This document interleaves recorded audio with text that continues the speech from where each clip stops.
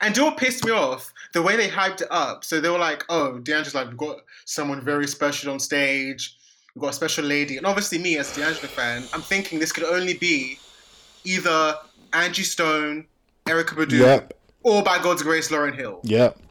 But I just see her. Then I just see her. I'm like,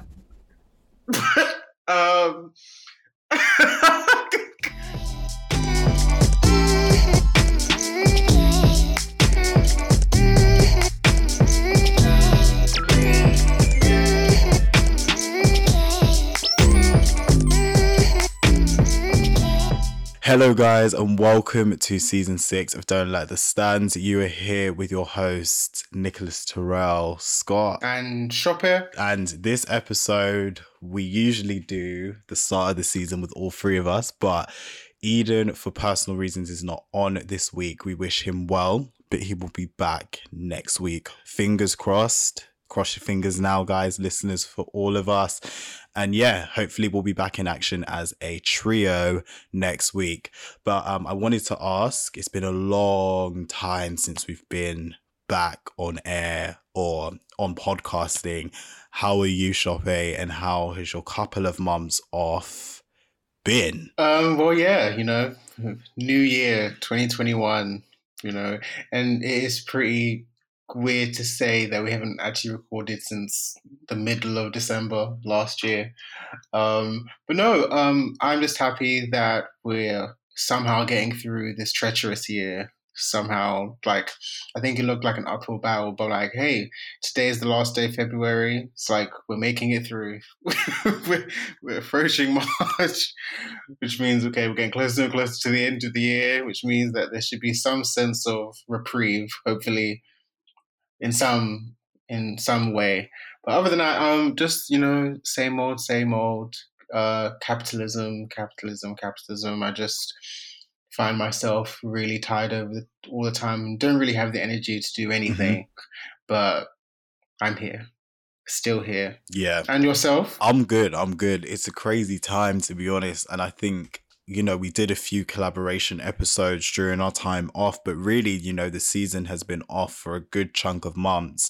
The podcast is like Don't Let the Stands has been off for quite some time. And I'm going to be honest with you, and you know this, and I'm sure Eden knows this as well. This was needed. In my case, it was a very busy last year. It was a very mentally taxing last year as well, just because of, the pandemic that we're currently still in, and just the workload that had to be dealt with throughout that from all of us. Like, I think we all took that hit of being in the house and having to do so many things, and then wanting to do passion projects, and then, wanting to just be busy during a pandemic just to feel something, because no other capacity of life was able to give us that, during such a tumultuous time. And I think it's a testament to all of us for being here, but it's also a sign, and I've told you this yesterday, Shopper, just in terms of me where I'm at this year, I'm not working myself to the bone like last year. It's not that type of year. It's not that type of time at all. I think mentally it's just time to really center that, and always center that, and really prioritize that, because if that's not good, it's gonna bleed into so many facets of life, work, personal relationships, etc. So yeah, but this is a welcome return. It's a good time. I wish it was all three of us, but it is 2 of 3, and I think this will be a really good season, just to kind of, it's spring, the weather's, well, it's almost spring, not officially, but the weather's kind of indicating to us that we're getting towards some better times. So yeah, we're recording during that time. It will be great. And I think we've got some awesome kind of plans for this season as well. So hopefully, it's a great time for all three of us, and for Don't Let the Stands at large as well. But I wanted to ask you, Shoppe. Oh dear. No. I wanted to ask you, there's been so much that's happened since our time off. I just wanted to ask, what is the biggest and best thing?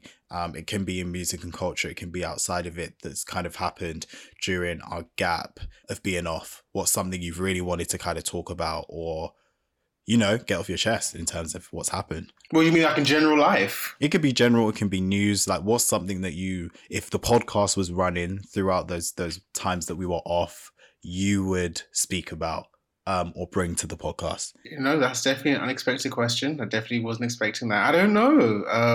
One of my favorite artists who I've been listening to for 10 plus years, Rochelle Jordan, she's releasing her first album in like 7 years later this year. Mm-hmm.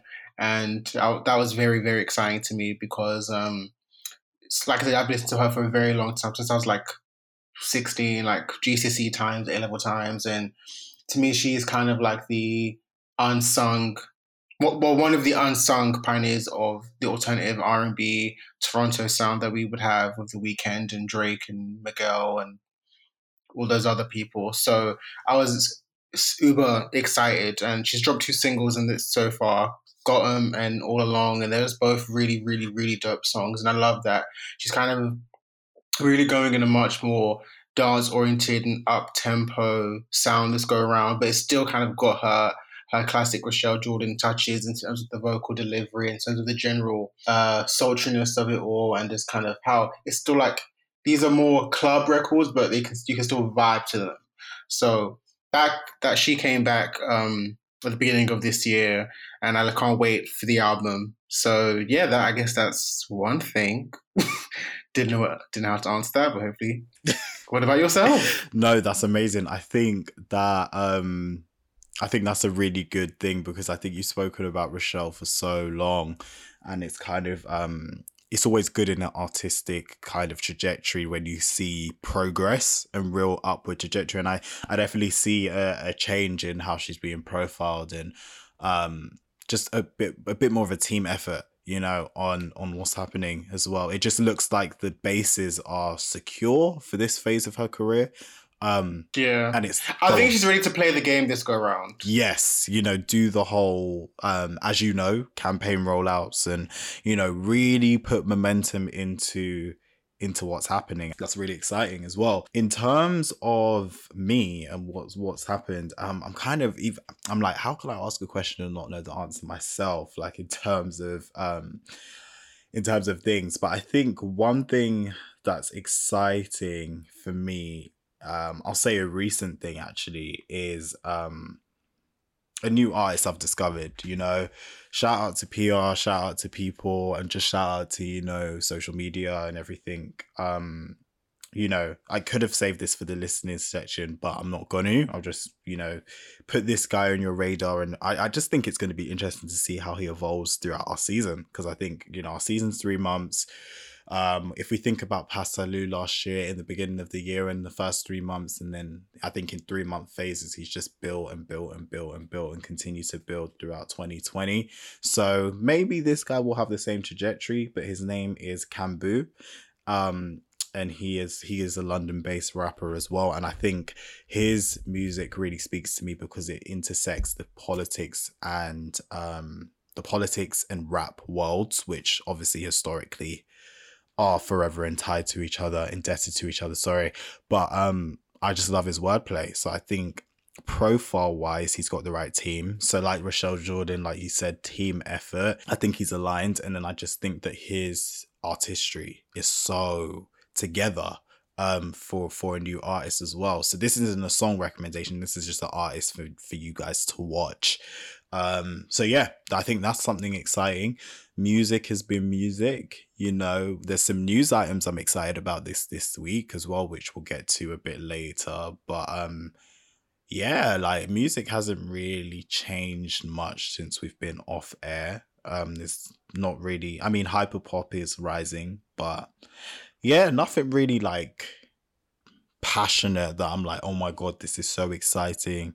I need to talk about this. Do you know what I mean? In terms of that I'd be running to the podcast. I mean, I know you had D'Angelo yesterday for VERZUZ. I thought that was going to be your thing. But which we will discuss. That. Perfect. I have a lot of things to say about that. Amazing. But But yeah, no, that's my thing. But I guess we can segue so you can discuss some of these things as well. So I get. Well, remember, we have the listens, Nicholas. That's exactly what I'm going to. So maybe it will be a part of your listens. If it's not, No. D'Angelo isn't a part of my listens. Although I was listening to him a lot yesterday in preparation for the verses okay. that could have not happened. But anyway, I guess listeners are gonna have to wait then until later on to discuss. But before we get to that kind of the broader news of this week and what's happened, and we can discuss that in there. Shoppe, get us into the listener sections. Right, so I've kind of got a few old things. I have been listening to the odd random single here, or the odd EP here. Okay. But I do think in the last week, the things I've played the most has been stuff that I'd already been familiar with. I just think a common thing with me now is that I have to just really be in the mood to listen to a new artist or a new album, a new project. I just really have to be in the mood. And I really don't like it, but I just like, there's a piece when they just drop a single. There's a piece that comes with that knowledge. It's like, oh, it's not a whole album. It's not an EP. Not a lot to digest. But firstly, I've got Jamila Woods, Legacy. And this was actually my favorite album of 2019. But funnily enough, I don't think I actually ever discussed it throughout at all on the podcast that year. Don't know how that happened. But so it was my favorite album of that year. I went to go see her in Camden that same year. She was amazing. So if you don't know, she's a singer-songwriter, poet, activist, and teacher from Chicago. Yeah. And she's part of that collective that encompasses No Name and Saba and Smino, Chance the Rapper when he was making good music. Mick Jenkins, yeah, she's part of that whole scene. Nico Segal. Yeah. So, and Nick have said it many times before, there's just something really dope happening in Chicago right now. And Chicago's always had an amazing musical history, going as far back as Kanye and Common, Selena Johnson, and even jazz, of course, jazz movements, which is a part of this. Yeah, house as well, and jazz and house actually, in some ways, are a part of that new hip hop movement that we're talking about from the mid-10s. You know, they incorporate, especially jazz. Like, you're gonna hear some jazz horns on there for sure. But continue. Yeah, and I can't forget Lupe Fiasco's from Chicago. So just as I'm saying, so it has a history of great artists. And if on the R&B scene, like I said, Selena Johnson, and also the man we don't no longer talk about anymore. So I randomly I've said it. I think if you follow me on Twitter and Instagram, you may have seen that I finally have a vinyl player, and so when I was testing it out, trying it out, one of the albums I put on was Legacy, which I bought at her show 2 years ago. And so obviously I just really enjoyed it. But after that, I just found myself in the coming days after that, just really revisiting certain songs. Because also I found that while I was there, even though I've always loved this album, but I found that this past week I was listening to songs which weren't necessarily my initial favorites, more so over the past week. So there's a song on there. And what I love about this album is that it's such a well-rounded, well-executed concept album. So if you don't know, each song is named by a Black great in history, whether it be music, whether it be politics, whether it be acting, poetry. So from the likes of Betty Davis, Zerona Hurston, Sonia Sanchez, Miles Davis, Muddy Waters, Basquiat, Octavia Butler. So each song is named after someone, and each song, I think, intelligently embodies the spirit of who they were and what they did in life, in history, and in art. So that if that's not to check the album out, you should. But anyway, the songs I've particularly been listening to are Sun Ra, Octavia, and Muddy. So the song's named after Muddy Waters, Sun Ra, who's kind of essentially the father of Afrofuturism. Octavia Butler, who's also a mother of Afrofuturism, with her many novels, many books. To all my literature nerds out there, she's written some groundbreaking science fiction from the Black perspective. And I just love how, like I said, I just think that aside from the fact that the production, the way the songs are written are so good, it blows my mind how this whole album is it just works as literally a concept, a body of work, and it's kind of like musical history in some shape or form, because these are all things that she also brings in her own experiences on each of these songs, but it's kind of like she's looking at herself through their lens. Mm-hmm. And I love that. So it's like I said, I've been saying it since 2019. It was the best album of that year. And I know we don't like talking about the word classic, but I genuinely believe that there are a few albums which we can call early on classics. I do think that this will go on to be a classic album. I just think from years to years, because like 2 years later, I played this album bare, and it's not even it's been out for a while now, and that the quality is just so good. So just shout out to all the writers, producers, the instrumentalists, everyone that wasn't involved. And also on a random note, I need her and Sarah to do a joint album because every time they do a song together, it bangs. Like every song they have together is amazing. So one of my favorite songs on here is also called Basquiat. It's a 7-minute diatribe, and I love the beat switch up in between. So yeah, Jamila Woods, Legacy. If you haven't heard it, but please do, and also just check out Jamila Woods in general. Like check out her past work. She's amazing. And she's great live. So I had a great time seeing her with my friend. I'd love to see her again, when this Pauline Fowler ends. All right. So that's one. Next up, we have Kirk Franklin, Brighter Day. And it's so funny when because I'm sure you saw, Nick, that he had his tiny desk a few days ago. Amazing. On From NPR. What I've seen, yes. And I need to watch the full thing. It was crazy seeing that because earlier in the week, I had just been randomly listening to a lot of Kirk Franklin. Like, I think I've mentioned it a few times on the show that I love gospel music. Love gospel music. And Kirk Franklin is one of my goats. He's one of my G's. I love him to death. So I've listened to a lot of him recently, but in particular the song Brighter Day, which I feel was quite appropriate considering the weather was starting to get better this week. And we had somewhat quasi good news from our stupid Prime Minister. I say quasi for a reason because it's tentative. So quasi good news. And I just felt like, for me just loving the song, I just felt like I really kind of needed that at this moment. Like I just really needed some encouraging music. And that's what I always say to people, that even if you're not religious or spiritual or whatever, I just think that everyone can listen to a Kirk Franklin or a Donald Lawrence or a J. Moss or Yolanda Adams, and you can first just enjoy it as a piece of music because these are great musicians, these are great singers, these are great artists, but also you can also just take some of the positive energies that are coming from the music. So yeah, Kirk Franklin, Bright Day. Next up is Corinne Bailey Rae, and this was crazy to me. So I was just scrolling on Instagram and I saw that she posted a video doing a Q&A about her debut album, which turned 15 this week. And I just blew my mind. I could not believe that it's been 15 years. That's crazy. Since Corinne Bailey Rae came out. I could not believe that. Because I remember vividly seeing Put Your Records On and Like a Star on television. I vividly remember her debut. I remember seeing her CD in Tesco and Sainsbury's. So I just couldn't believe it's been so long. And she's one of my favorite UK artists. I love her. All her albums are amazing, but her first album has a special place in my heart.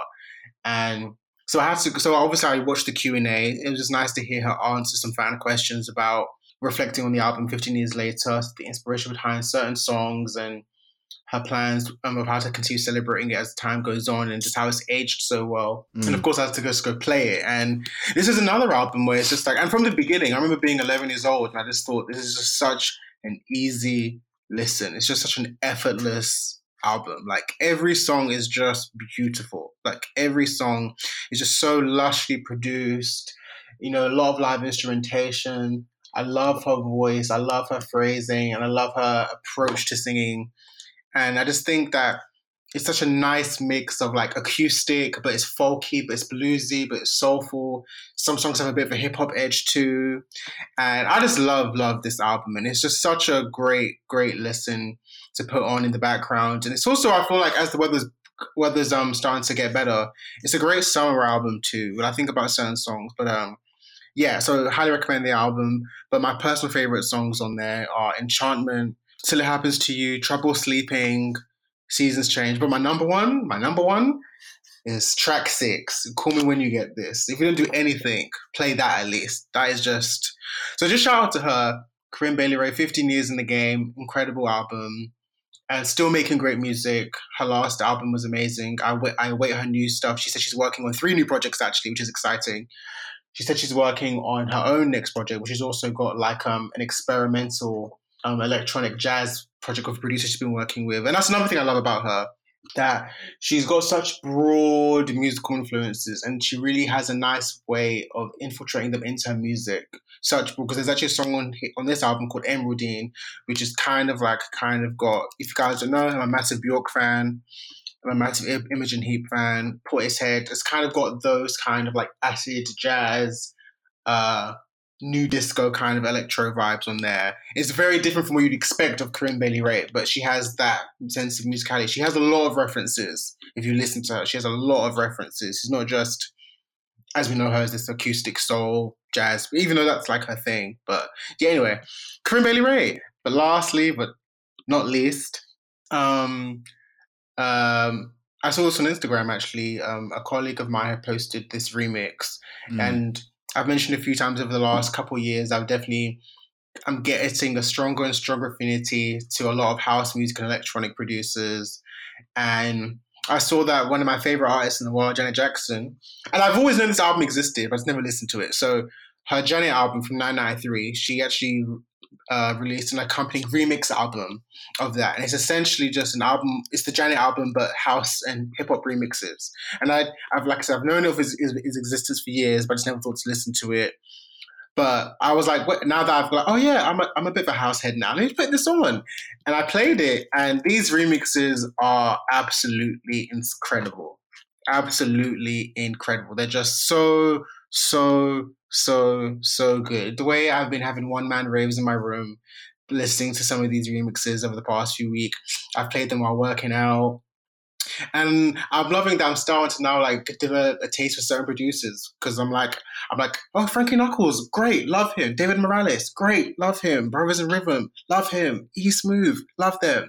So there are just some incredible extended remixes. They're all like 6-7 minutes. And I just really love how they build and come back down and build and come back down, and how these producers just really took these songs like, that's the way love goes, or If, Anytime Any Place, these songs, these classic, R&B songs that as we know them, but they just completely put them in a new light. And then also some of these also have like a little acid jazz, almost kind of inspired by the British sound of the 90s, like with like Incognito and the Brand New Heavies. There's a song on here called Where Are You Now, which is one of my favorite Janet Jackson ballads. And then there's a Nelly Hooper remix. It's just like a very, very different kind of vibe. It's kind of Sade-ish, actually, the way they kind of remixed it. And yeah, it's dope, man. It's really, really good.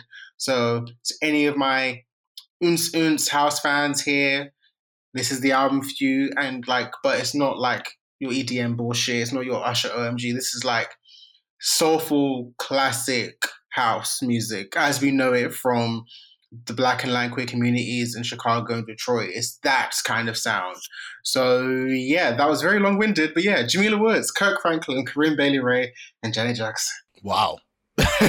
What an eclectic mix of songs and albums and projects. I think it just shows that, not all of us are one-dimensional, and like some of us have extensive taste, and I think that's so key to just exploring. I love it. Like electronica, I love it. I love when electronica is mixed in R&B.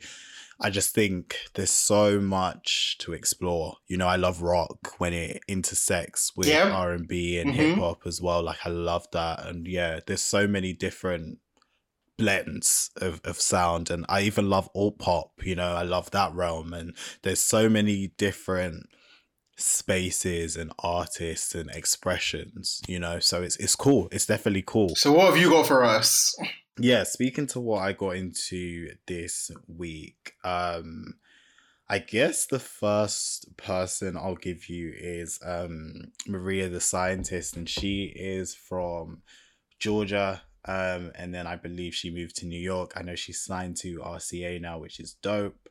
And I just think her sound in R&B is so cinematic, so intentional, and her lyricism is so simple and poetic and beautiful that it's able to really convey her story quite well. And I just think she does this kind of thing with R&B and makes it kind of alt poppy in some instances as well. And I think it would just suit a really kind of classic romantic Hollywood novel soundtrack or score. I think it would just that's the best way to kind of put it. I definitely think it's more than just sitting in the music space. I definitely can see it in film and soundtracks, and that's the type of trajectory I see for her if she's able to kind of find it as well. But she has what she calls an album out. And I think it's really a testament to her kind of potential, and it's called Master. It was released 2 years ago, weirdly enough. But I found it now, and I think she's working on the follow up to it. But yeah, it's called Master, and it's 10 tracks long, 30 minutes roughly in length, and it takes you through the tales of her following her ex, to St. John's and basically becoming getting involved in science, studying that, hence her name Maria the scientist, wanting to kind of get involved in, the realm of medicine and stuff like that. But she basically speaks on this project around how the relationship was built and then how it crashed and burned, and as a 21-year-old, I believe at the time, she was just really scorned and hurt and bitter and defeated. But I think throughout the project she is able to really take an emotional, intelligent approach to the whole situation and get herself back on track, if that makes sense. So it's a really beautiful kind of piece of music. I love Beetlejuice. It's kind of really guitar heavy, and it just kind of speaks to her voice. I think it kind of gives her animation to her voice. I think it's really beautiful. I think she's quite candid on the record as well, and I think she's just got such a strong potential. I really do see her as hopefully breaking through in this next generation of R&B acts and finding her space. I think she's already got that sense of artistry, which is different to what we see in her or Lucky Day or a Giveon, or just so many of the people who are now becoming the new leaders of the sound and the genre as well. I think she does things completely different as well. I think she, in her writing, as I said before, is quite simple, and I think she, as usual, most artists, that THC helps them get into the space. But I think I just don't know how she does it, but it's just really beautifully blended. I think she's intentional, where some songs I feel like aren't crafted with that intentionality. Kind of reminds me of how Seven writes, or Victoria Monet, in terms of those new wave kind of writers as well. I think it's really clever. I think it's really intricate, but then it's really simple in how the final form of that, what she's trying to convey, gets across. And I think when you're able to pierce across in such simplistic ways, it's easier to gravitate a bigger audience, just because people aren't trying in this climate to have such elaborate takes on situations all the time. And I think it works for particular artists for sure, but I think in the same way it's a detriment when it's too much on a production and based on the situation, which doesn't need that elaborate kind of nuance. It doesn't always need to be there. But yeah, I really love this project as a whole. As I said, Beetlejuice is one of the standouts. I think my favorite song on this is Thanks for Nothing. It's just a really powerful kind of ballad. And it's just, oh man, it reminds me of the days of like when music made you feel all the time, if that makes sense. And this is a 21-year-old at the time, and I'm just like, damn, I'm getting, and this isn't vocals. This is just how it makes you feel. I'm getting like a Celine Dion, from her. I'm getting a feel of a Mariah Carey ballad, when Mariah's really in her bag, like just making you feel, on that level. I'm getting Mary J. Blige, when Mary J. Blige makes you feel. Oh, These are some big statements. Celine Dion, Mariah, Mary. Yeah, like, no, but this isn't vocals. This is just feeling. And I think people get it conflated, but I think just how they connect with love, all three of them, how they connect with love and make, how they built their careers, to be honest with you, because that's what built their careers, how they spoke about that topic.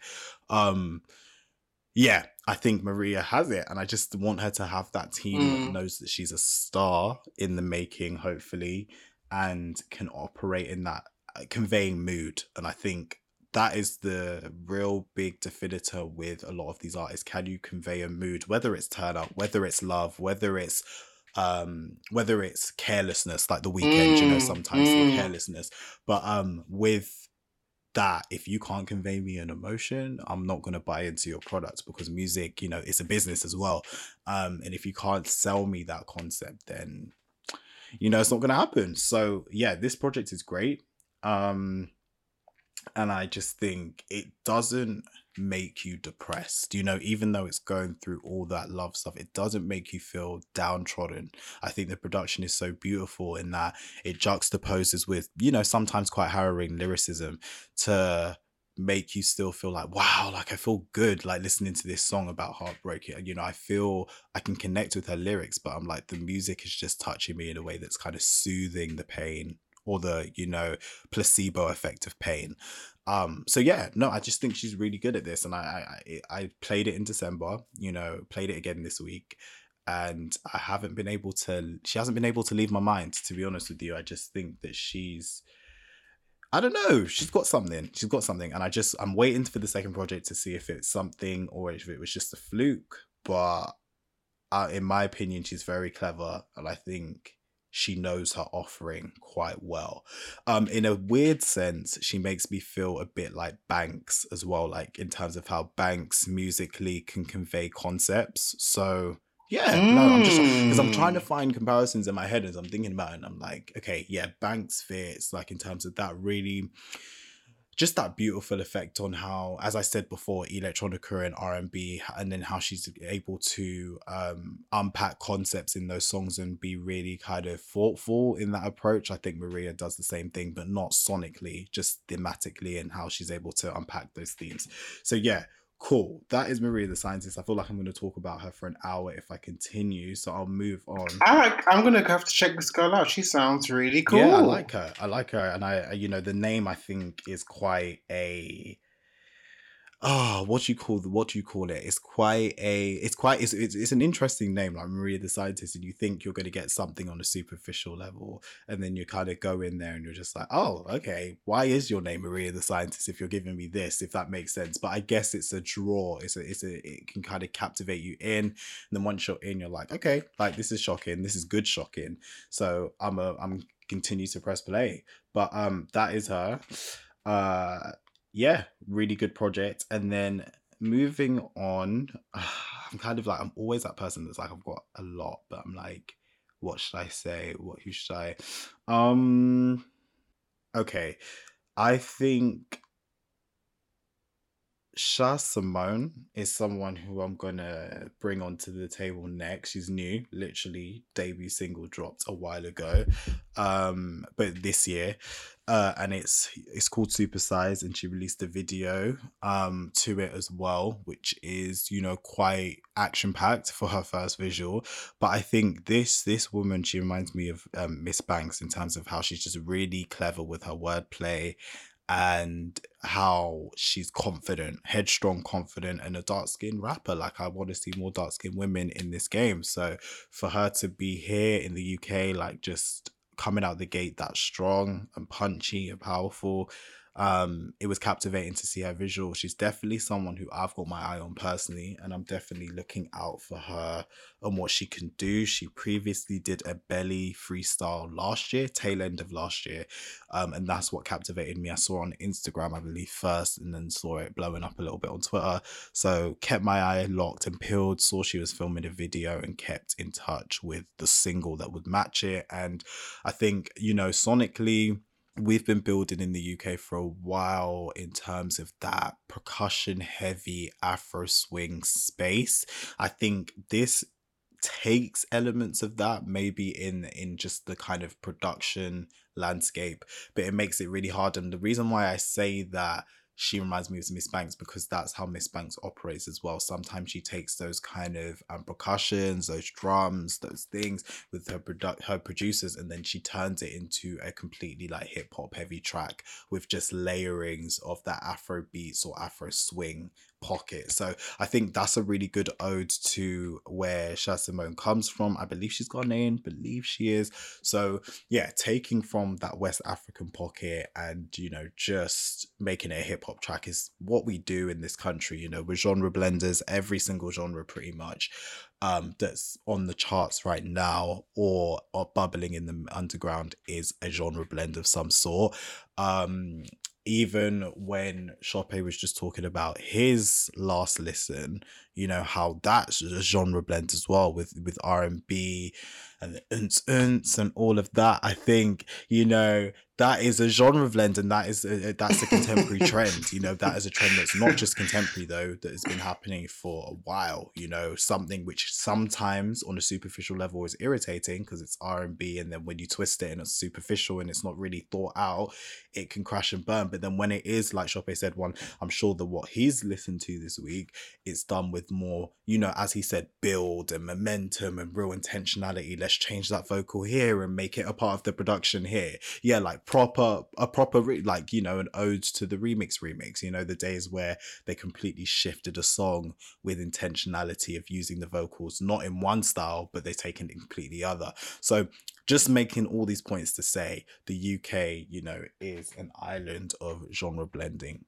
It just is, you know, and most musical genres, if you really look at it, are either evolving from the genre before it or taking the genre before it in a different direction. Do you know what I mean? So yeah, that is just a bit of light-hearted musical history for you. Sha Simone, this song Supersize, you know, production-wise exists in that Miss Banks space. Reminds me of Miss Banks. I was thinking of the song name Come Through, her song there. Production wise, if you compare and contrast, sounds very similar to that. But yeah, I think both of them should collaborate when Sha builds up a bit more momentum this year. And I really hope to see her on these ones to watch lists coming forward next year, probably. And I can't wait, because one thing, again, I kind of said his name earlier. One thing that's really, really surprised me this last year is I knew Pa was a star. Chope, Eden, we all, whoever played him, whoever interacted with him, you know, knew he was a star. But the way in which he's just gone, and this is no charts, you know, we haven't reached the chart stage yet. And I'm someone who analyzes from all perspectives. We're not on the charts yet. Absolutely fine. But in terms of a profile and momentum and promise point of view and publication point of view and playlist point of view, he's posted. He's all there. He's there. He's ready. He's there, you know. I think this year, like with Gets, how he hopped on Gets' song, you know, we're going to see a lot more collaborations, and that's going to build his profile in a different way completely. So I think I say all that to say again, because I always go off tangent, that once someone gets on, they can do a lot in a year. And I think Pa has done a lot in terms of that underground scene. And now he's just like, I've done the underground. And I think this year he can either build on that and get to that almost level of you're pushing through the breakthrough, or he's going to completely break through this year. And he just won BBC Sound. So come on, like this is real trajectory building, and it's happening before our very eyes. So Sha, you know, could do amazing things. We've seen Ivorian Doll build her profile last year. We've seen Shabo. We've seen Shabo build her profile last year as well. We've seen a lot of new cats build their potential up last year as well. Backroad G, I was forgetting his name, but Backroad, we cannot ignore Backroad's build last year as well. So yeah, I can't wait to see if Sha continues to build this year or not. And if she doesn't, I'm going to still continue to press play until that momentum starts to kick in, because I think there's something there. So yes, those are my two suggestions, or things that I've been listening to that I actually enjoyed, because sometimes we don't enjoy what we've listened to. So Sha Simone Supersize and Maria the Scientist. Forgot the name of her project. How could I forget that? But I will get it up right now. It's Master. Yes, those are my listens and those are Chope's. So we will move on to our news section. It's actually quite positive this week. Quite positive, because We've seen real things happening in we've seen Mm-hmm. things happening in all genres, to be honest, but the genres which we've picked up for that made the most attention and that kind of gravitated towards us for you guys this week are in pretty much the alt pop space, and the hip hop space as well. Two items on hip hop, one in the alt pop kind of scene, which we're going to tackle first. It's actually a British story as well. And it is about someone I actually recommended for you guys last year. I love this girl, continuing to do really good things, and I think she's got a really promising future in the space of music, alt pop or wherever else wants to go, because she's proven that she can do a lot, on her debut, which is, Rina Sawayama, and her debut was called Sawayama. Great project, but it got snubbed last year in a major way. We're going to get into that now. When it comes to awards in this country, they are quite discriminatory. And in other countries they have respective things as well. We spoke about France, before as well, Mm-hmm. and the Mm-hmm. lack of inclusion for certain people who are pushing the needle and pushing what's going on in their respective countries. But this is in regards to the Brit Awards and Mercury Prize. So eligibility, she spoke out last year around her not being eligible on grounds of her identity and on her grounds of nationality. But the singer has then campaigned heavily, which I actually didn't know that she was doing in the background. I saw the statement last year. I saw Vice champion that statement, but I did not know that she was continuing to spearhead this kind of movement in political music terrain. So it's changed now. The both of these, bodies have changed, which is actually shocking to me because you know how I feel about awards. But yeah, the rules have changed for British solo artists at awards events, and she has contacted the British photographic industry, BPI, to kind of advocate for this cause throughout the whole of 2020 with other supporters as well, such as Vice in the background too, who I believe did a mini documentary last year just kind of talking around the issue as well. So she's had real industry support. This is crazy. But she was born in Japan, if you didn't know, but has lived in the UK for 26 years, and has had indefinite leave to remain, so she's allowed to be here. So the grassroots campaign has led to the BPI agreeing to change the rules for the awards, allowing artists without British citizenship to be eligible for the awards if they've resided in the country for 5 years or more, which actually shocked Rina. She thought they would go for the 10-year mark, but they actually said 5 years, which is crazy. It's actually really forward thinking, and it's kind of wild that even in my head that they've kind of gone for this. But she said, this is the UK I know, and this is the UK I grew up with, one of acceptance and diversity. She told exclusively to NME in response to the move, and she said it feels really special. She applauds the BPI for going above and beyond, and she, as I just said, didn't expect the clause to be just 5 years. She thought it would be longer and be 10 years. She's also noted they've included people who were born here but might have been living somewhere else, and it's really just fantastic news for myself and others. She wasn't obviously eligible for Sawayama in 2020's edition of the Mercury's under the current rules, which stated that solo artists must hold either a British or Irish nationality to provide official documentation of their citizenship, such as a passport. And yeah, she spoke out, as I said, to Vice exclusively. And there was a hashtag called Sawayama is British trending on that same day that the Vice piece went live. So yeah, this is big news. So I wanted to get your perspective, obviously, Shoppe, on this, on what you think, because personally I'm shocked. So Same. yeah, what Same. is your gut reaction to this? I'm initially shocked that this even happened. I can't believe, because it's like we said about Parsley. Like, she's not a chart topping superstar. Like, her profile is quite massive right now. She's getting the great looks playlistic and press wise, but by and large, she's not charting or charting well anywhere. So I'm surprised that an artist of her at her level, current level of fame, was able to take on two massive organizations, two big awarding bodies, and it actually got passed through. Like, I actually was wondering, like, hey, you might get yourself blackballed here. You know, you may shoot yourself in the foot. This may affect, you know, your standing going on. You know what the industry is like, politics and all that kind of thing.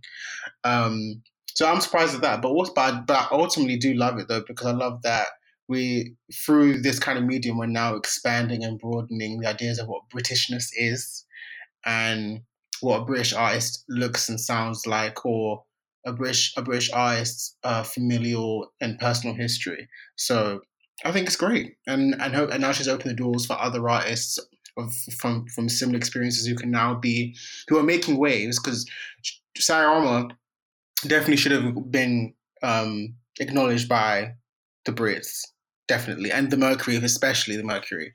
So yeah, that's my thoughts. Yeah, I definitely agree. I think it's wild that they even reacted to such a feat. You know what I mean? I think it's revolutionary in some ways. So for Rena, this is going to be great for her next project.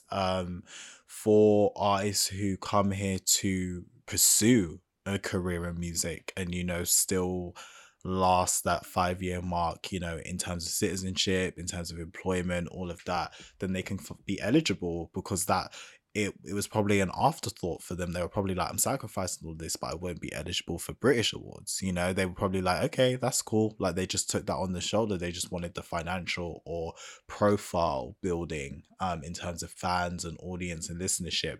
They probably just sacrificed that awards. And you know me, awards, divesting, you know my mindset. I'm not in that space to, you know, validate them. But in terms of me being cognizant of the fact that the music industry and people at large, listeners and all that, still are under that kind of mindset of acknowledging them as, you know, trajectory building, incredible, all of these kind of feats, it means something. You know, I can't deny that it means something. It's historical change in the canon of awards, and especially on an island that so routinely is ready to discriminate on any grounds, you know, and take away citizenship based on, you know, little things and things where people were kids. You know, I'm hinting to something this week, but on this basis, I think it's a good thing. It's a progressive move, and I think Rena has something to be proud of. I think she'll be remembered in history now, and in a way that she wasn't yet remembered just yet. And I think more artists need to use their platforms, because as Shoppe noted, her platform wasn't as big as a Dua Lipa, for example, which, you know, who could have advocated and maybe put pressure on the issue. I'm not just saying Dua Lipa, I'm just saying someone of that stature. But yeah, it's nuts. And, you know, Rena single-handedly probably did this alone with the smaller grassroots organizations. I'm not taking credit away from them, but absolutely incredible for an artist to just stand in the face of this oppression. And, you know, headstrong, I think she won, and I think we reported on the initial thing actually last season. So great, it's a great narrative arc when we record this podcast and we have outcomes, you know, and positive outcomes. It's good, and I'm proud of her. We have resolution. Really, we have good resolution. I'm proud of her because I love her music, and not just because of that, but because I think there's politic in her music, and I respect that a lot, and I resonate with artists that have a lot of politic in the music. And it's good to see that same political rhetoric isn't just the theme for a song, it actually carries out in her real life work. So Rena, all huggers out to you, man. Incredible. And during a pandemic, like, we have other issues to deal with, and you did this, so really great stuff. And salute to you and the other artists who will benefit from this going forward, if not yourself, so great. Let's move to hip hop and the United States. So we have a news item in regards to someone who I just need to shut up for a little bit. Just a little bit. A long time. But also I have some words for the woman as well, and the wife involved, because, there are some words, there are some words as well. But this is about Kobe Bryant. This is about Vanessa Bryant specifically. This is about Meek Mill. You know, you guys probably heard about all of this. But this is just a lot. It's heavy, you know, a bit heavy. So Vanessa Bryant, if you don't know, is the widow to Kobe Bryant, who, you know, died. I still can't believe this happened. You know, same year as Nipsey, within weeks of one another. Same year as Pop. You know, so much happened in. Was it the same year as Nipsey? Yeah, it was weeks. It was Wasn't Nipsey? I believe.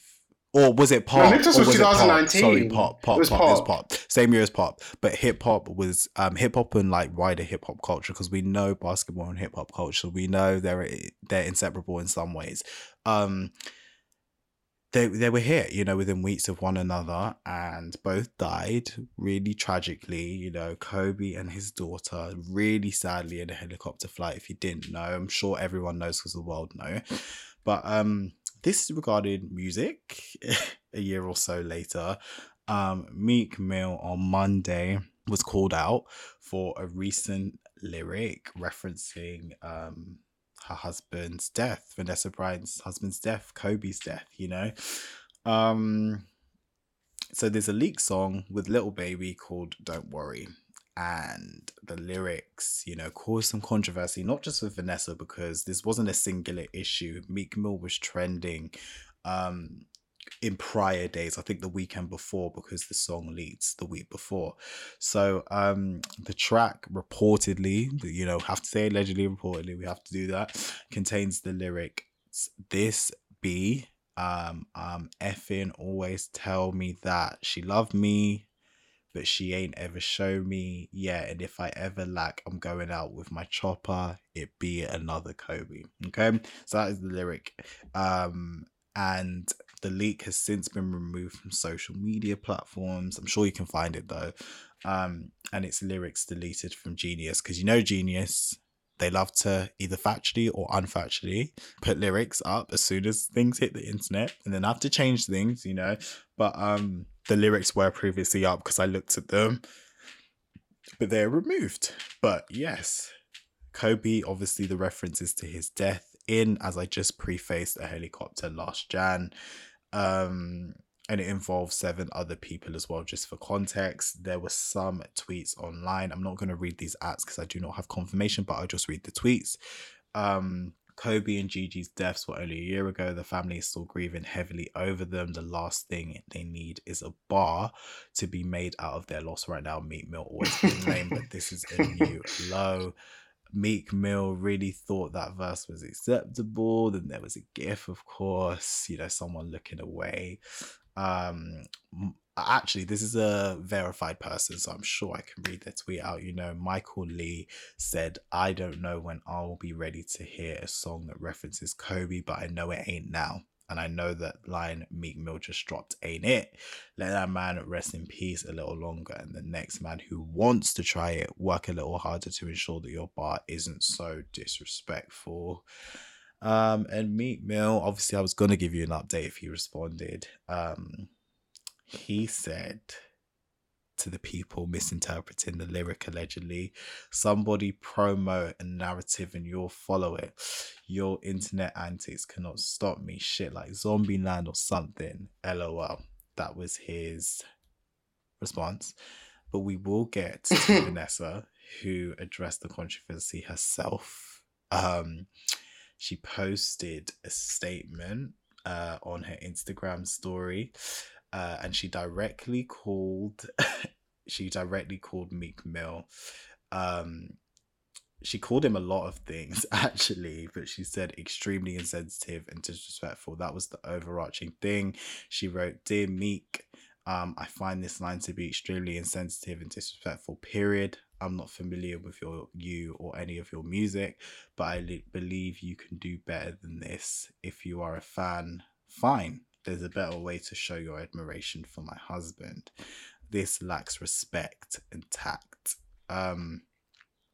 She later shared a post from her friend, basketball player Candace Parker, who said, "I'm sorry, you and your girls have to continually deal with shit like this. It's not fair and it's not right. And Meek Mill updated us on the situation, saying a few hours later, I apologized to her, which is Vanessa, of course. Bryant, in private earlier today, not to the public. Nothing I say on my page directed to an internet viral moment or the family of a grieving woman. If you care about someone grieving, change the subject. So yeah, I believe this is the update. You have Meek Mill, Vanessa Bryant, Kobe Bryant, rest in peace. What are your thoughts? Obviously the line is very insensitive, but I'm not surprised because I feel like it's been coming to unravel over the last couple of years that Meek Mill's a clown, and like he's really just becoming a bit of a social pariah and a bit of a joke, and it's just like, and it's kind of frustrating because I do like him musically sometimes, and I really enjoyed his last album actually, and I think that he really had a chance after he came back from prison to really just rebrand himself, but he's just now been involved in too many stupidities and been involved in too many dramas and just kind of just getting himself mixed up in shit he doesn't need to be and just being a dummy. Mm-hmm. And then now doing this as well. And then the fact that even before Vanessa even got wind of it, he was like clapping back at people on social media. Yeah, he was replying quite heavy. Yeah, he was trying to like defend it initially. And then I think he even came for Vanessa, actually. I think he said something. He said something. And eventually like retracted that, saying that they've had a private conversation. But no, it's just like, yeah, it's like, how could you say that? Like, if you want to pay tribute to the impact Kobe had in life, there are many, many other things you could have said, many more, many ways you could have phrased that line. And it's just... And I think we've come to see, sorry to finish, let's say cut you off, but just, I think we've seen in the past, like even with Kanye, an alleged conversations, you can contact the family, like, or just, even if you don't get through to them, just make sure the message is left that, hey, there's a line coming out soon. Is it okay, number one? Or number two, is this line? This is what I'm thinking of saying. That people act like phones don't exist. Like, we can do all of that, especially if someone died like a year ago, probably just less than a year ago when he recorded this. I would have been like, what's good? Like, well, not what's good, but like, hey, I'm just thinking about using his name. Is it too early? Is it too soon? Can I do it? This is kind of the line. Is it too much? Let me know, and even the sense check around, A&Rs and people around him. I know this was a leak, but they definitely must have heard some of the material or something, especially if it's Kobe's name being used. I'm sure Meek said something, A&Rs and all that. Let's have a bit of intellectual, cognitive awareness, and just be like, this is it, I'll contact the people, don't release it until it comes out and all this kind of stuff. But I just had to add that in. There's this background conversations that you can have. That's my point. And I think Meek, there's no denying, just like I've said before, there's no denying when Rick Ross jumps on the track, you listen. When Meek Mill, when it's the right track, you listen. That last album was fire, straight heat. Like, no one's going to deny that. For me, personally, really great hip-hop album, made me love hip-hop again, or contemporary hip-hop. I just love that aggression. I love his competitive spirit. I know he's lyrically really talented when he can be. And he has a story. Like, listen, that's what I'm saying. Meek Mill has a story. Meek Mill has stories on stories on stories, and he's a survivor in my head. He's a real survivor. And it's all getting lost in the shuffle. Yeah, like he truly, like, that is the one thing that keeps me hanging on, is that he is a fucking survivor, like, legit. And the law, he is a story of hip hop. Like, when you think of hip hop and rap, like, and what it's been through, he is like 50 Cent's one of those people, Jay-Z's one of those people, Meek's one of those people, Cardi, is one of those people in terms of the women, Kim is one of those people, Foxy, there's so many people who are Debrat, so many people who are that story personified. When I think about the hardships, and I'm not saying that everything has to be layered in trauma, but hip hop is that story from trauma. It's birthed from it. So when I think about all those figures, Meek is definitely a modern iteration of all of that. Tupac, all of these people embody the true essence of what hip hop is, and Meek Mill is one of those people. So to see the image, you know, being tarnished, and he self-destructs and he does it himself sometimes. I know it was a leak. If it truly was a leak, like truly, you know, it's not his fault. Maybe he was planning not to release this. There is always that scenario. But in terms of him, I just need him to use some of these controversies to not be baited by 6ix9ine, which, you know, baiting him right now as well. He just needs to really focus on the music, because he can deliver. There's no doubt about it. When he gets in the right studio, focus, maybe go with Hit Boy, you know, get some of these producers again and just focus on the music. Because I still feel it's salvageable. Like, honestly, truly, I still feel like it's salvageable. I don't know. I feel like the brand is kind of taking some hits. His fan base are there. Like, I'm not saying it's massive numbers. Like, I'm not saying it's a 300k fanship, you know, who will be there, but he gets 100k, you know. I feel like he's veering into Chance the Rapper status. I feel like he's veering into, not obviously musically. And that's the thing with me. I don't the think connection is music. Chance, the music is not adding. That's the final pillar. With Meek, the final pillar is still there, because the last album, if we look at albums, like back really to front, top to bottom, like her. Shout out to Oodles and Noodles. Shout out to On Me. There's so many songs on there, and the thing is, it was right in length, it was right in delivery, it was right in balance of, you know, the fun records and the serious records. It was great intro. Like, everyone loves that Meek intro on the album. Like, yo, like, Meek is that guy. Like, I'm not even trying to advocate. Like, he's not even in my top favorite rappers list. Like, he's not even the J. Cole, Kendrick, you know, but he is that person. And I've said this analogy many times. Chope probably knows it. Other people, there's a restaurant. This is my scenario. There's a restaurant, and at the front table, there's Drake, J. Cole, and Kendrick. Of course, the top 3 of our generation of hip hop. Then you have the second table, and on that second table are people we've discussed before: Wale, Meek Mill, Big Sean, of course, like the people who should have been, you know. And Meek, the final pillar, is still there musically, still there, it's still intact. I just need you to get off social media, like, seriously, like, management. I don't even know if he has those people, like, in his, like, I know he has management, but, like, in terms of those people who control his social media, we need to step in now, because a year, I actually do a year, you know, you can post Instagram pictures, it's cool, young, 1 story, 2 story, you know, just aesthetics, you know, things like that to keep the momentum. But in terms of actual words, no one needs it. It's fine. It's actually fine. Like, it's fine. Just put the words in the booth, you know, the non-problematic words in the booth, because you've still got it musically. It's not like you're falling off musically in terms of the actual sonic, you know, songs, all of that. You're fine. You're actually fine musically. That if the last album was a dub, you know, like we Big Sean's critique. Chance is off the cliff. He ain't even a real hip hop person. Like, forget it. But in terms of Big Sean, I'm screaming. That's the biggest critique, the music, because the profile, we got something to work with. It's like the complete opposite in terms of Meek Mill and him, if you compare and contrast. But in terms of Meek, I need you to build the profile again. Like, it's just so sad. Like, not that criminal justice route, because we can tell that's a facade. We don't need that angle. It's fine. Like, but just something different, you know, something different.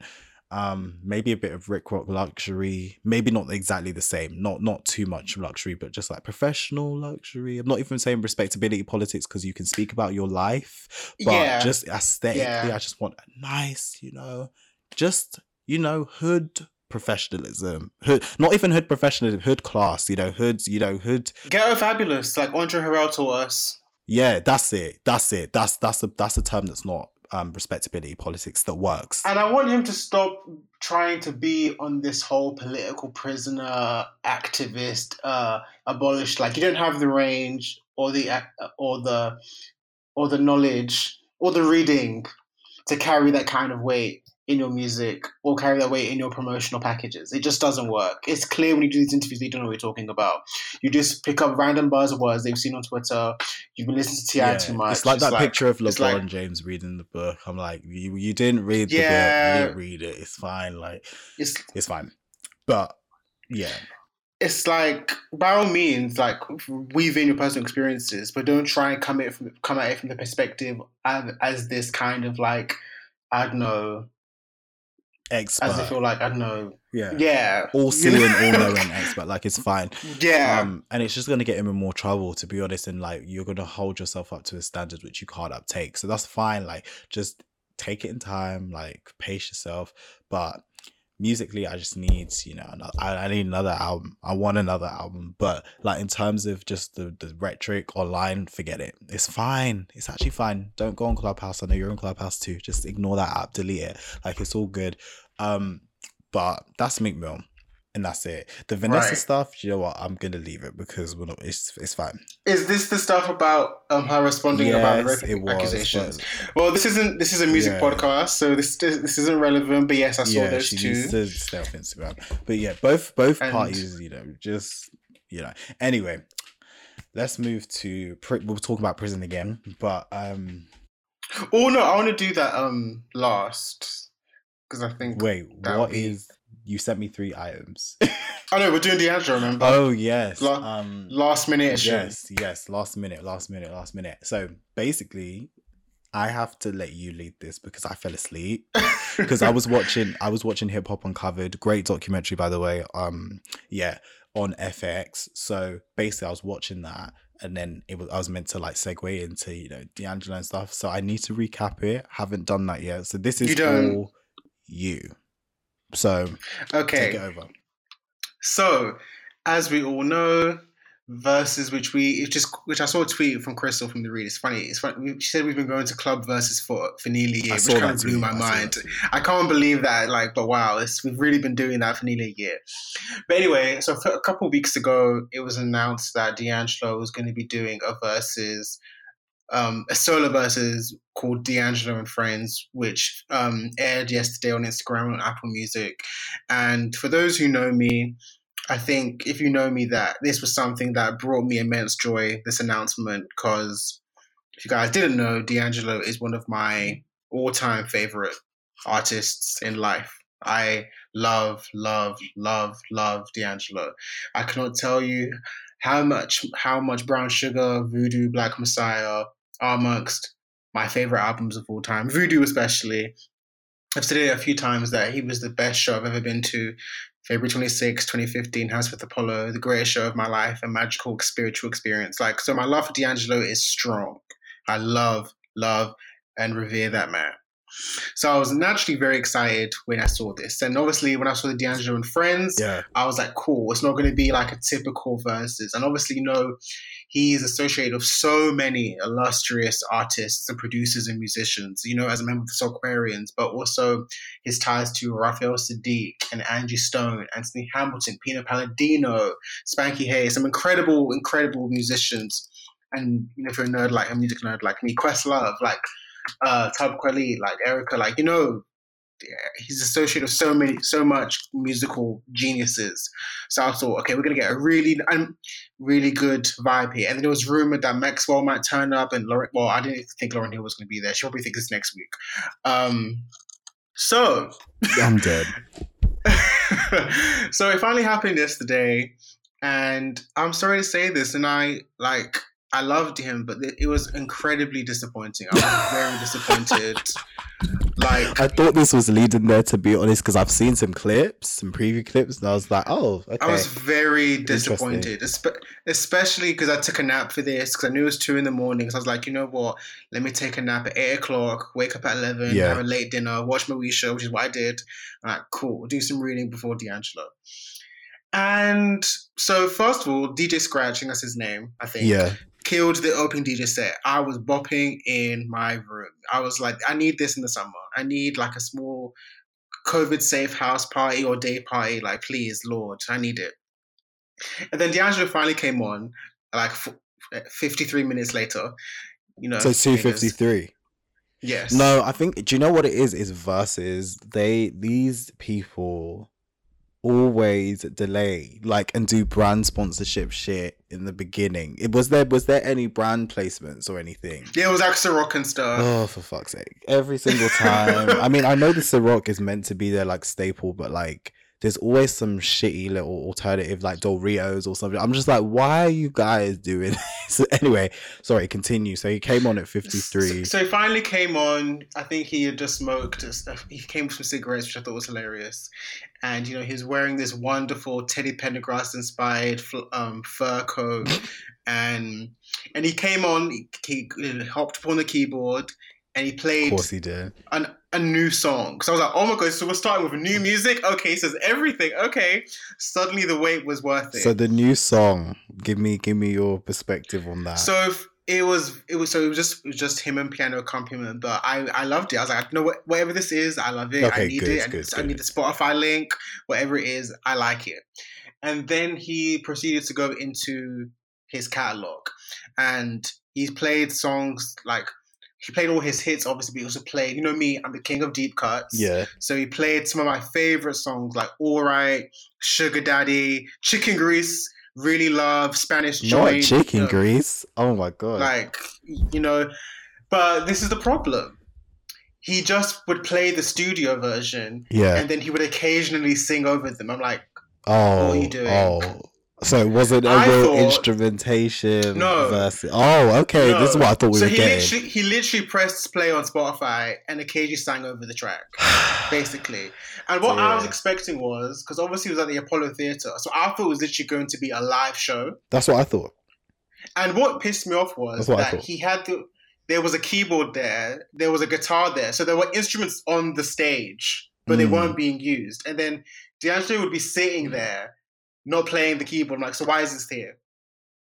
It's not making any sense. He would occasionally get up and do a nice little ad lib or a little run. He'd just falsetto, cool. Then he would sit back down. And then what really annoyed me was that he had the audacity. You know what? Timberland and Swizz need to answer for your crimes. You have me dragging D'Angelo. You have me slandering my king, D'Angelo. Like, you don't understand. Like, I have a shirt of this man. Like, you don't understand. Yes, you may think I'm behind. I know it's D'Angelo. Like, that is like, like, so yeah, because like he'll be sitting at the piano and then like patting his head because he's swaying. Like, what are you swaying? You're not even doing anything. Like, you're not even doing anything. Like, you're just getting up, and just the vibe was just off. There was just no energy. And then to make matters worse, like as we all saw, we saw Patti LaBelle and Gladys Knight. They did the same thing. Obviously, it was in person. And they were just playing the studio versions. But what really helped was that one, it's actually a true verses. So it was like they're bouncing off each other. Like it's two people bouncing off each other. So like it kind of works. Yeah. But also they were actually singing over the tracks. Like Gladys was pretty much singing live the whole time. Patty was still busting out random high notes every now and then. But also they were talking at length in between each song about where it came from, or a memory when they recorded it, or who it was originally written by. D'Angelo was saying like one sentence per song. It's like, oh, we got this song from Black Messiah. I love it. Play the song. Is that the DJ would say? Yeah, he wasn't really like, because I would have accepted that if you're gonna just like play the songs and just do nothing, I would at least like you to just talk. Yeah, like, let's just get into your world. And then also, so like the Friends thing was a lie. Like Method Man and Redman came out. Wait, did they not say anything? What do you mean? Did they not perform? Oh no, Method Man and Redman came out for Left and Right. Oh. But that was it. And then randomly Her came out and performed Best Part. And I was like, why is Her here? Okay, so Apple are promoting the girl. Okay, that's what I was like, I think R&B has been instructed to promote this girl. And you know me, I love her. We love her. We love her. But it's like it just is feeling very #ad at this time with some people. And what pissed me off, the way they hyped it up. So they were like, oh, D'Angelo's like, we've got someone very special on stage. We've got a special lady. And obviously me as a D'Angelo fan, I'm thinking this could only be either Angie Stone, Erykah Badu, or by God's grace, Lauryn Hill. Yep. But I just see her. I'm like... and this is what I'm saying. I think the industry have a slightly different perception of her than we do. Like the thing is she's special. Like, let's not get that twisted. But she's everywhere, so it's not hyped up or special seeing her. It made no sense in the D'Angelo canon story or canon to have her on stage, and then the fact that she came up performing Best Part. It's like, getting weird. It's getting weird. It's getting weird. And then once again, D'Angelo was just sitting there smoking a cigarette, like not doing like just not doing anything. And then First of all, let's stop the smoking in this Apollo Theatre. Let's. I mean, if it's the Kush, that makes a bit more sense. But like, come on, let's stop. And then out of nowhere, she started singing "Nothing Even Matters," which I appreciate because obviously, yes, D'Angelo and her classic. But once again, why is her singing it? I don't want this moment from her. And she sounded amazing, obviously. Of course, she can sing. We know that, and also on a random note, I actually would like a D'Angelo and her collaboration because that's what I was thinking. I was thinking it's their one. I really want her to get into her instrumentation, soul, funk bag because I know she has it. I know it's there. I know she does like the contemporary R&B, dark old R&B sound, but she's a musician, and I can definitely see her on a D'Angelo-esque kind of vibe. She has the chops to give me that kind of vibe. Yeah. So that was only positive. I was like, why are you here? Like, I was reading the Jocelyn meme. Why are you here, her? And then she left, and then it was just once again more of the same. And the thing is, what got me was like every song banged because D'Angelo's catalog is incredible. I love every song. But I could have played. I could have just gone on Spotify if you were just gonna play the music. I could have gone on Spotify, but I was expecting a live show, or also more guest appearances because there were some rumors. It's coming out now. Timbaland has revealed now that it was supposed to be D'Angelo and Maxwell. I saw that. Yeah. That would have been dope. Which would have been amazing. And I think that should have happened because if D'Angelo wasn't actually going to perform, sing, or play piano or do anything, I would have rather him and Maxwell are sitting down press play on Spotify and just bantering, having jokes. And talking about stories, backgrounds of songs. Exactly. Yeah. Because this is another thing about how deep my D'Angelo love goes. I've had the same desktop picture for the last 9 years, and it's D'Angelo and Maxwell meeting each other for the first time. That is how much my love for D'Angelo and Maxwell go down. There were arcs of a certain period in R&B. Come on, this isn't a light-hearted mark in it. It's like a full. These are giants. It's an era. Do you know what I mean? Like there are children of both, in our industry. So it's kind of like this is underwhelming for it to Versus to be like that. Very underwhelming, and it's just like I feel like it was a disservice to even D'Angelo's talent because it's like. We know you're a beast of a singer, a beast of a musician, and you weren't even giving us that. And you just seemed like you didn't want to be there. You were just like lazily bopping around, walking around every now and then, bopping your head. God. And then the DJ was just talking in between, chatting nonsense. And what even got me was that. So, what I do love though, I love seeing the commentary on Twitter because he played quite a bit of Black Messiah, which was his last album in 2014, which unfairly doesn't get praised to the same level as Brown Sugar and Voodoo. But what I loved seeing was people now realizing when he's playing this, actually Black Messiah was actually a great album. Yeah. It was a great album. And they low-key started the pro-Black movement in music. It kind of spearheaded what we would get with Pimp a Butterfly and Lemonade, A Seat at the Table. So I loved seeing that conversation because it was true. Yeah. And I loved that people were really understanding that he was really pulling from Jimi Hendrix and The Who. And Led Zeppelin. Yes. Yeah. So I loved seeing that. Psychedelics and all of that, yeah. So I loved seeing that and Cream. So I loved seeing that conversation. I just in general, people were praising the catalog of D'Angelo generally. You can't. The catalog is stacked. You can't really not praise it. You know, it's kind of weird if you don't. But yeah. It's just the actual presentation of the verses really disappointed me. I was really disappointed because I have not been this excited for a verses since, surprise, surprise, Erica and Jill. Yeah. And I was like, D'Angelo, and what was more annoying, because D'Angelo's a recluse. D'Angelo doesn't do anything. He minds his business. He pops up every 10 years to give us a great album and goes back to his life. So the fact that he was doing this, I was like, okay, so it must be a big deal. He must have something special for us because D'Angelo doesn't do anything. He doesn't do interviews. He doesn't record that often. Well, he does, but he doesn't put it out music that often. So I was like, if D'Angelo's coming back on a public platform like this, it's different. It's different. And it was at the Apollo Theatre, so I was expecting we're going to get something great here, and we just didn't get that. It didn't match up. So I was really, really, really disappointed by that. But hey ho, whatever that first song you played, I need that on Spotify. 100%. It sounds like it's really good. So I'm going to definitely play at least that part of the performance. So yeah, those are my thoughts. But this is still and always will be a D'Angelo stan account, always and forever. I mean, there's too much good to really not be at this point, unless something really bad happened. But like, no, in terms of like right now, and I think there's way too much good than bad to really deny the talent. Do you know what I mean? Like, it's really hard to do that, unless you're just a hater. But yeah, it's weird.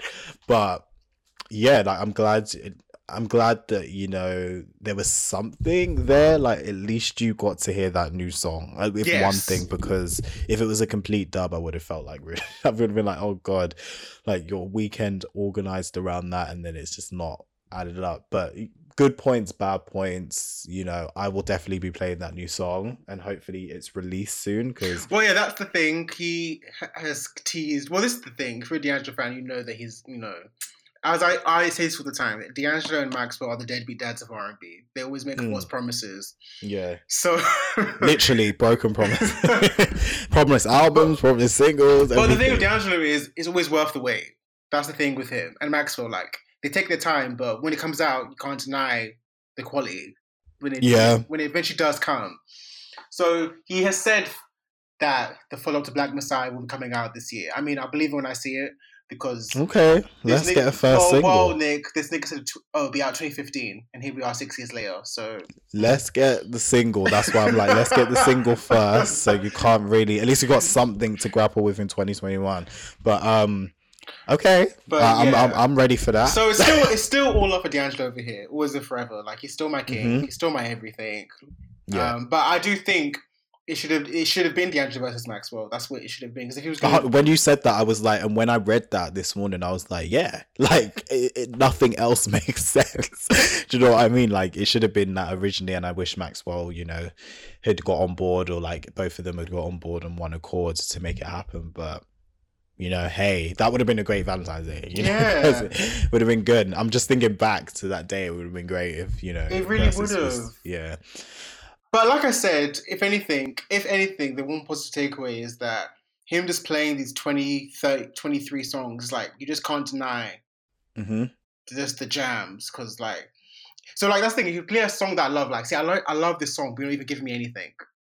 Like, so Another Life, which is, like, probably is my favorite song on his last album, but it's probably, at this point, one of my top 5 D'Angelo songs ever. And the fact that he just played it on iTunes... Probably.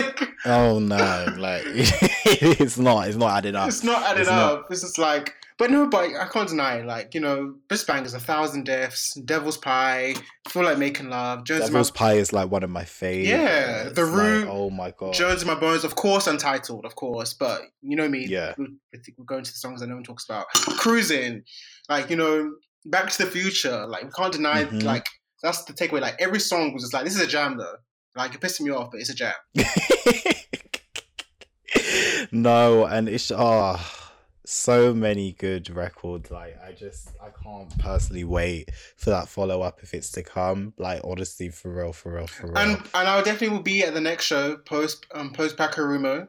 Do you know what? I need to, something this pandemic has taught me, and speaking to my elders and stuff, like, I just need to go to more shows with legends and like classics. Yeah, man. Just actually take the chance, because people die all the time. So it's just like, you want to say, because it's always like, oh yeah, I'll do it, you know, I'll do it, but it's just like, let me just buy the ticket when they're actually here. So next time, I think I'll join you at that next show, to be honest. D'Angelo is and always will be the greatest live experience of my life. Nothing. And I can imagine it, just thinking about the instrumentation and kind of the process of some of the songs. I'm like, come on, like, a live offering is going to be like just a visual and audio kind of performance, you know, like performance, not as a buzzword, but like a stage performance. Do you know what I mean? Like, it's going to be a real production. That's the word. A production, you know, a real production. Whether it's instrumentation or how he uses his voice, because his voice is an instrument. We can't forget that. And just how the band interact with him. Like, I just think there's a lot there. He's one of those eyes. So those out there, if you've never seen him live, when that tour date's announced after this Pokemon, I highly recommend panoramic. And also, if you've never seen the Voodoo tour, obviously I was too young for the Voodoo tour, but that's all on YouTube. That also is is an incredible concert. I wish I was old enough to experience that. Thankfully, I've seen him, but that was like That looks wild because it was like his peak That as was his well. It was peak. like it's That was very his in like his prime. yeah, like yeah, it's So legends. Like it's just nothing but great. love for D'Angelo, but he disappointed me. hmm So Well, Tim I'm and glad we Swizz, got answer for your crimes. for real. Like we need a letter, a note statement of like Instagram video or something, like how Swiss always does the post versus Instagram. We hopefully there's one from last night, and maybe he's answered those crimes because hey, if it wasn't great, it wasn't It great. wasn't. But we're gonna venture on into our last item of the week. This is good news. This is really good news. I have a bit of a hot take, but this is good news. In terms of Bobby Schmurda, listen, he defined most of our uni experiences if you're around the 25, 26, 27 mark, okay? You heard that song in the club and you had a hat on to throw in the air, or you saw a hat to throw in the air, or something, an item of clothing was thrown in the air, okay? Before that line, that iconic line, and you heard Bobby Bitch online, you saw computers with Rowdy Rebel, that you just know that movement. You know that he was one of the pioneers of drill. When it moved over to New York and started marinating across the world. So Bobby is out of prison as of me speaking right now. He was released this week. I believe that it has been it's been over a half a decade since he's been locked up. He's still signed to Epic, which I checked in on the first thing because me and Shoppe have a lot of mutuals who work at labels and stuff, so that was the first thing I checked. Is he still signed to Epic? And he is, so more material will be released. But Rowdy Rebel, which is his affiliate from the Gang and Collective G9, GS9 that is, sorry, was released 2 months ago. So you saw that news item probably over the break of our podcast. But I think it was around 11 members from that group went to prison together. And they were arrested basically on the charges. There's multiple here: murder, assault, conspiracy, weapons, and narcotics crimes. Okay, so there's a lot in this statement from the New York Police Department from 2014. Okay, so it's been around 6 years and some change. Six years and 2 months to be precise. His mother noted in the document. So this fits into a very big canon. He has been released. He's been seen with Quavo. He's been seen on FaceTime with his mom. I don't even know if he's been home yet, but he's been everywhere. Quavo, from Migos, took a private jet to pick him up and made sure to FaceTime the family as soon as he was released. His mother, Leslie Pollard, wrote on Instagram, and in 6 years, 2 months, and 5 days, and 5.5 hours, I finally feel like myself again. And I thought it would be interesting to just take you through this article on Vulture, which kind of documents what Bobby Schmurda's been doing so far. So, as I said, the first thing Bobby Schmurda did is FaceTime his mum. I'm not going to read her ad because it is quite a long ad, and I just think she deserves privacy right now, so I'm not going to advocate for more people to follow her. Biggs Locane, which is an affiliate, gave fans a behind the scenes of the jet on Instagram Live and posted a first pic celebrating his release. Quavo, as he said, he came through on his promise, and in a video on IG Live, which is in this article, he films Schmurda and what looks like, of course, our friend, well, not friend, but Karen Civil, the host of Welcome to My Neighborhood, and a documentary crew set up. I'm sure there's going to be a big documentary to come out in the next year. But Rowdy Rebel also appeared with Karen Civil back in the series in January when he was released. So it feels like probably she's filming a little series there too. But Quavo wrote "Welcome Home" on the post that he posted online. Bobby then linked up with the CEO of Epic Records currently, which is Sylvia Rohn. Herself and Quavo presented him with 4 new plaques today, which are for his material, his pre-prison material that he released, which has gained multiple platinum and gold statuses. Hot nigga, like went 5 times platinum, and Bobby Bitch was certified 1 times platinum, which is great. And his album Schmurda She Wrote, which he released before prison, was earned gold status. So there was a case with Schmurda on it, and in it were all the plaques. Schmurda kits, of which involved things like Louis Vuitton, and hand painted by Black American contemporary artist Albazar Holly, um, designed those kits that I was just talking about to present him with his various things. Quavo and Bobby were given a few stacks to help him get under Bobby's feet and to help him film for maybe a music collaboration it's been teased as post prison with Quavo. So we'll see what if that's just a Quavo and Bobby song or if it's like a wider song. Bobby and Rowdy on a more intimate level reunited as friends, affiliates, artists, etc.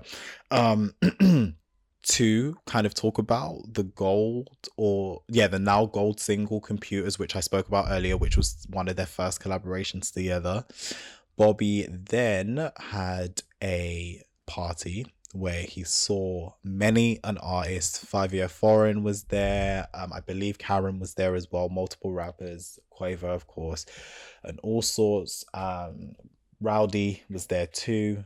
And yeah, I think that's been it since he's been released. And also there's a GQ piece, which is an extensive interview, which kind of was released 48 hours after his release, which kind of spends the first 48 hours with him. So if you want to find out how exactly that looked, because I know a lot of people are interested, you can read either the Vulture piece, which kind of gives you a broad snapshot, or you can read the GQ, which gives you the intricate look into the rapper and his release and the wider affiliates involved in his life before drill, now with drill, and business and professional wise as well. But as I said, I actually have an amendment to make. It wasn't 11 members, it was more than 11. 15 members of the GS9 gang were indicted in that 2014 release via the New York Police Department. I'm reading it right now. Yeah, so 15 members. And it was 21 firearms seized in that kind of break-in to kind of get them arrested. So this is a hallmark case. This is one of the biggest in hip-hop case of prison coverage of a rapper.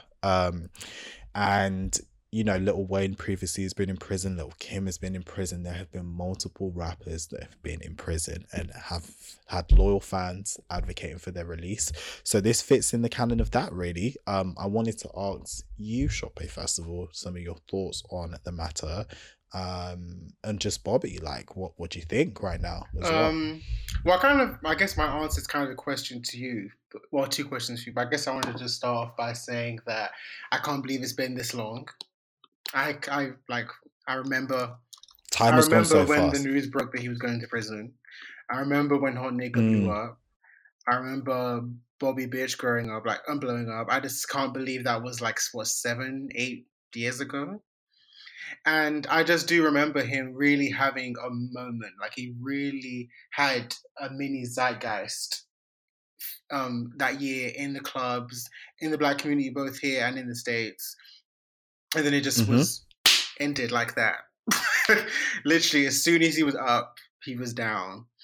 And I think and I remember him filming Bobby Bitch, like before he went to prison on purpose. I remember him filming that and he was like, "Don't forget me, guys." Like, and he dropped it and then everyone was like, "Yes, like Bobby Bitch." And we were so excited, but you know, he just had gone away. So it kind of stalled in a way that, you know, now I guess you can leverage a bit better. But before then it was very much like static when you went to prison a little bit. But yeah, continue.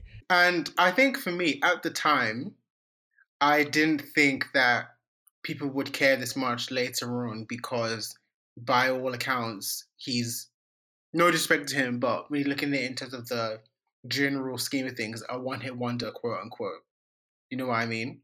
It wasn't like when Lil Kim was going to jail. It wasn't like when Meek was going to jail or other rappers that have gone, Lil T.I., you know what I mean? So like, I think it was over the years, it was just really weird and quite astounding to see the sustained interest and sustained desire to see him free and to come back to the Mm-hmm. music landscape, and definitely more so over the last week. And so it kind of poses my questions to you now. So kind of well, actually, I'll ask the second one later. But my first question is: so, what is it about Bobby Schmurda? Why was he so important? Why was there such vigor for him to come out, and why has there been such celebration now that he's out? What so from a musical standpoint, what is it about him essentially for me and for those who don't know? So you think, okay, so Bobby Schmurda as a figure, right? I think we can take this back a little bit to Chief Keef, and we can take it back to Chief Keef because he, in some cases, mixed the Atlanta trap with the hip hop that was going on in Chicago in terms of gang rap, and street rap, to create or co-create. Actually, let's not call it him alone, but to co-create in the south side of Chicago with the likes of King Louie and Boss Wu. Drill, that's what it is. It's drill. That was, Chicago drill. It was the sound of the street that was going on. So he's one of the when pioneers of he's Brooklyn drill. That's what you're saying. No. This is Chief Keef. So I'm gonna paint a picture for you. So Okay. It's Chief Keef, Chicago drill. He's one of the pioneers in the early 2010s. Yeah. So he creates that with King Louie, Boss Wu, a lot of other people as well. And that inspires the world, like we cannot forget Chief Keef blowing up the internet. There were callous articles, there were disgusting things said about him. There were news, Fox anchors and all sorts, calling Chief Keef a one-hit wonder and like a disgusting representation of Chirac, which got coined, of course, because Chicago at the time had the highest murder rates across the country. We all remember that. We remember platforms like Vice doing documentaries over there, talking to people like Chief Keef as well.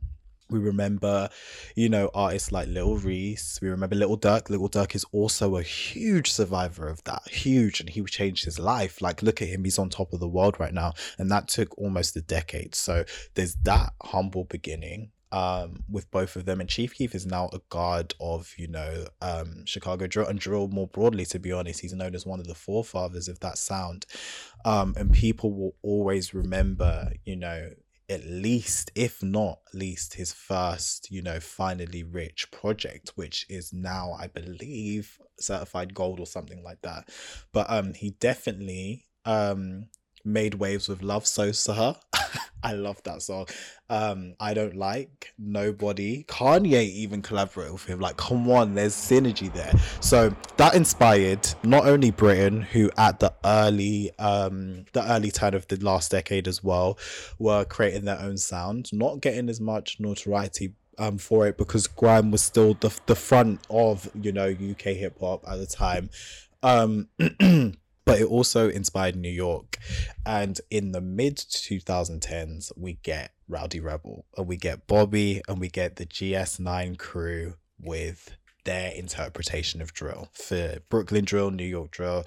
But yeah, Brooklyn begins. And the biggest song at the time, Hot Nigga, as Shoppe referenced earlier, created the hat toss, created the moment, created a lane for Bobby to really thrive in. And then obviously you get Bobby going on this huge run, being considered the next one in line.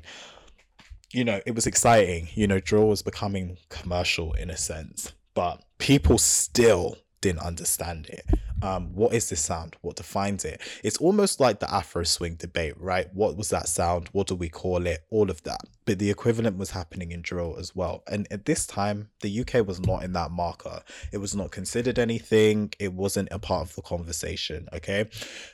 So Bobby goes away. The police, which we'll get to soon, incriminated the sound because they've had I'm going to get into this later, but they watch rap, any rap based genre they watch, and this isn't just confined to drill, but the drill is a modern manifestation of what's going on in the sound. So Bobby, as we know, 2014 prison time, Bobby is gone. He can't capitalize on Schmurda, She Wrote. And he can't capitalize on Bobby bitch and hot nigger. Like, he can't capitalize on that. But, you know, retrospectively he did. You know, the streets did what they did, and it went 5 times platinum, and then the other one platinum. So, but yes, at the time we thought drill's just a little movement. It's not really making waves like that. Like, these kids are just broken homes, all of that. Kind of like what hip hop went through. And, you know, goodbye, drill, the end, you know. But it wasn't the end, because, you know, we in London, we helped, you know, because Chicago drill was, you know, Dirk was still here actually. Dirk was still doing his thing. Dreezy had capitalized on things, and she moved from her drill freestyle beginnings to kind of to hip hop more formally. And oh really, Dreezy comes from a drill background? Well, she did freestyles over drill, like drill based productions. I would like to hear those. I can already imagine her killing that kind of production. Yeah, like there was one. Yeah. There was definitely, I think Nicki jumped on a drill track ish, like Chicago drill, and she freestyled it or something like that. So there was definitely that, and that blew her up on socials. I remember her blowing up on Twitter because of that freestyle. So yeah, Dreezy existed, etc. But then we move to Axel. Key Axel over here, and we move to our favorite. You know, I'm so sad he's gone, because this was the time all these guys were gonna rise together. You know, Heady, Pop, Bobby, like Chief could come back, and it could be a real thing. But obviously Pop died, but Pop was the bridge, as we've said before, to really get things started in terms of international extension of UK drill. But let's not ignore the fact that Headies, you know, multiple drill acts were millions, like all of these drill acts were still bubbling. Unknown T, of course, one of the fathers. Like, there's so many that are missing out. Skengdo AM, like, we'll get to them soon. Pioneers in the sound, pioneers in the genre, even a Shabo. Hey, Shabo was still here kicking and screaming a few years ago too. And you know, they were bubbling. Drake had caught wind, you know, and then Pop Smoke was already ahead of the curve and really like interested, because he was looking for a beat on YouTube and stumbled across the UK. And that's when Brooklyn drill started to change, and it started to mirror that of London. But so you're saying Brooklyn drill had a second life? It did, and people, and the thing is, it wasn't even a second life. The drill was still bubbling, you know, just like how before the international UK drill was still bubbling, you know. But it's like internationally it started to make wave again, and even 5EO at the time was still recording and stuff like that, and Pop changed, or helped to change, because there were still rappers under him doing the London thing, but he first became aware of it, you know, before his debut album, all of that came out. And we get Pop Smoke. We get the mainstream Pop Smoke, who has the cadence of a 50 Cent, who hip hop are looking for in terms of that nostalgia. And he has the production that's exciting the Brits, you know, and then he flies over to here and really shows love. And Drake does his thing, and, you know, Demons and all of that. And we get the real understanding of the lineage of drill, where it's come from Chicago, taken over to New York, adapted, connecting with a London who's been immersed in it for pretty much half a decade at that point, and we make an international sound, okay? And that is very consistent with UK producers. Like, Axel's on everyone's productions now. JB made one of Drake's most successful songs on Demons, you know, in terms of the drill songs that he's made. And JB made it, said that he kind of, in an interview that I did with him last year, he defined the New York difference with the UK is that they take our beats and they make it more party records. Like, in terms of the UK, it's a lot more aggressive and threatful, which is fine, because, you know, we all create characters on songs, which is fine. I'm not saying it in a criminalization way, I'm saying it just in the differences. So that happens, and we get Pop, we get our king of drill, our contemporary king of drill, of New York drill, that is, and people start to understand what's going on, you know. And that carved a lane which I knew would be there from before even Pop. I knew that Bobby would be able to be here again, because drill was rising. You know, it wasn't going away. It was like he went to prison actually at a time where he could, because drill was rising. It was being understood. The marketplace was getting itself ready for Bobby Schmurda, you know, if that makes sense. And in all nations of the all continents of the mainstream world, and then even West Africa now, Ghanaian drill, all Yeah, of that. yeah. Like, so we cannot erase Even random places like Australia, Australia, South Africa. So Sweden, they're starting to have their yeah, own drill scenes now. the thing is, we can pretty much say most countries in the world have it. It's just about which get the spotlight. But it's like, in terms of understanding drill, people were doing it all across the world. So it was like, if anything, Bobby could have just, well, obviously prison isn't beautiful. We know how it is to black people. We know incarceration in the United States is terrible. But essentially, it's the equivalent of, without me making prison sound like a walk in the park, this is Bobby saying, you guys do the work. In a way, like, you guys do the work, I'm gonna just chill, and then when it's bubbled to the point where I can come out, I'm gonna come out. And that divine timing is a beautiful thing, because with him, he's come out at exactly, it's a turn of a decade, we've been in a pandemic, you know, like, it just seems like real good circumstances for him to come out, in terms of, we haven't been open, and the genre hasn't gone so far to forget him, if that makes sense. So, and the thing is, this is really controversial, super controversial,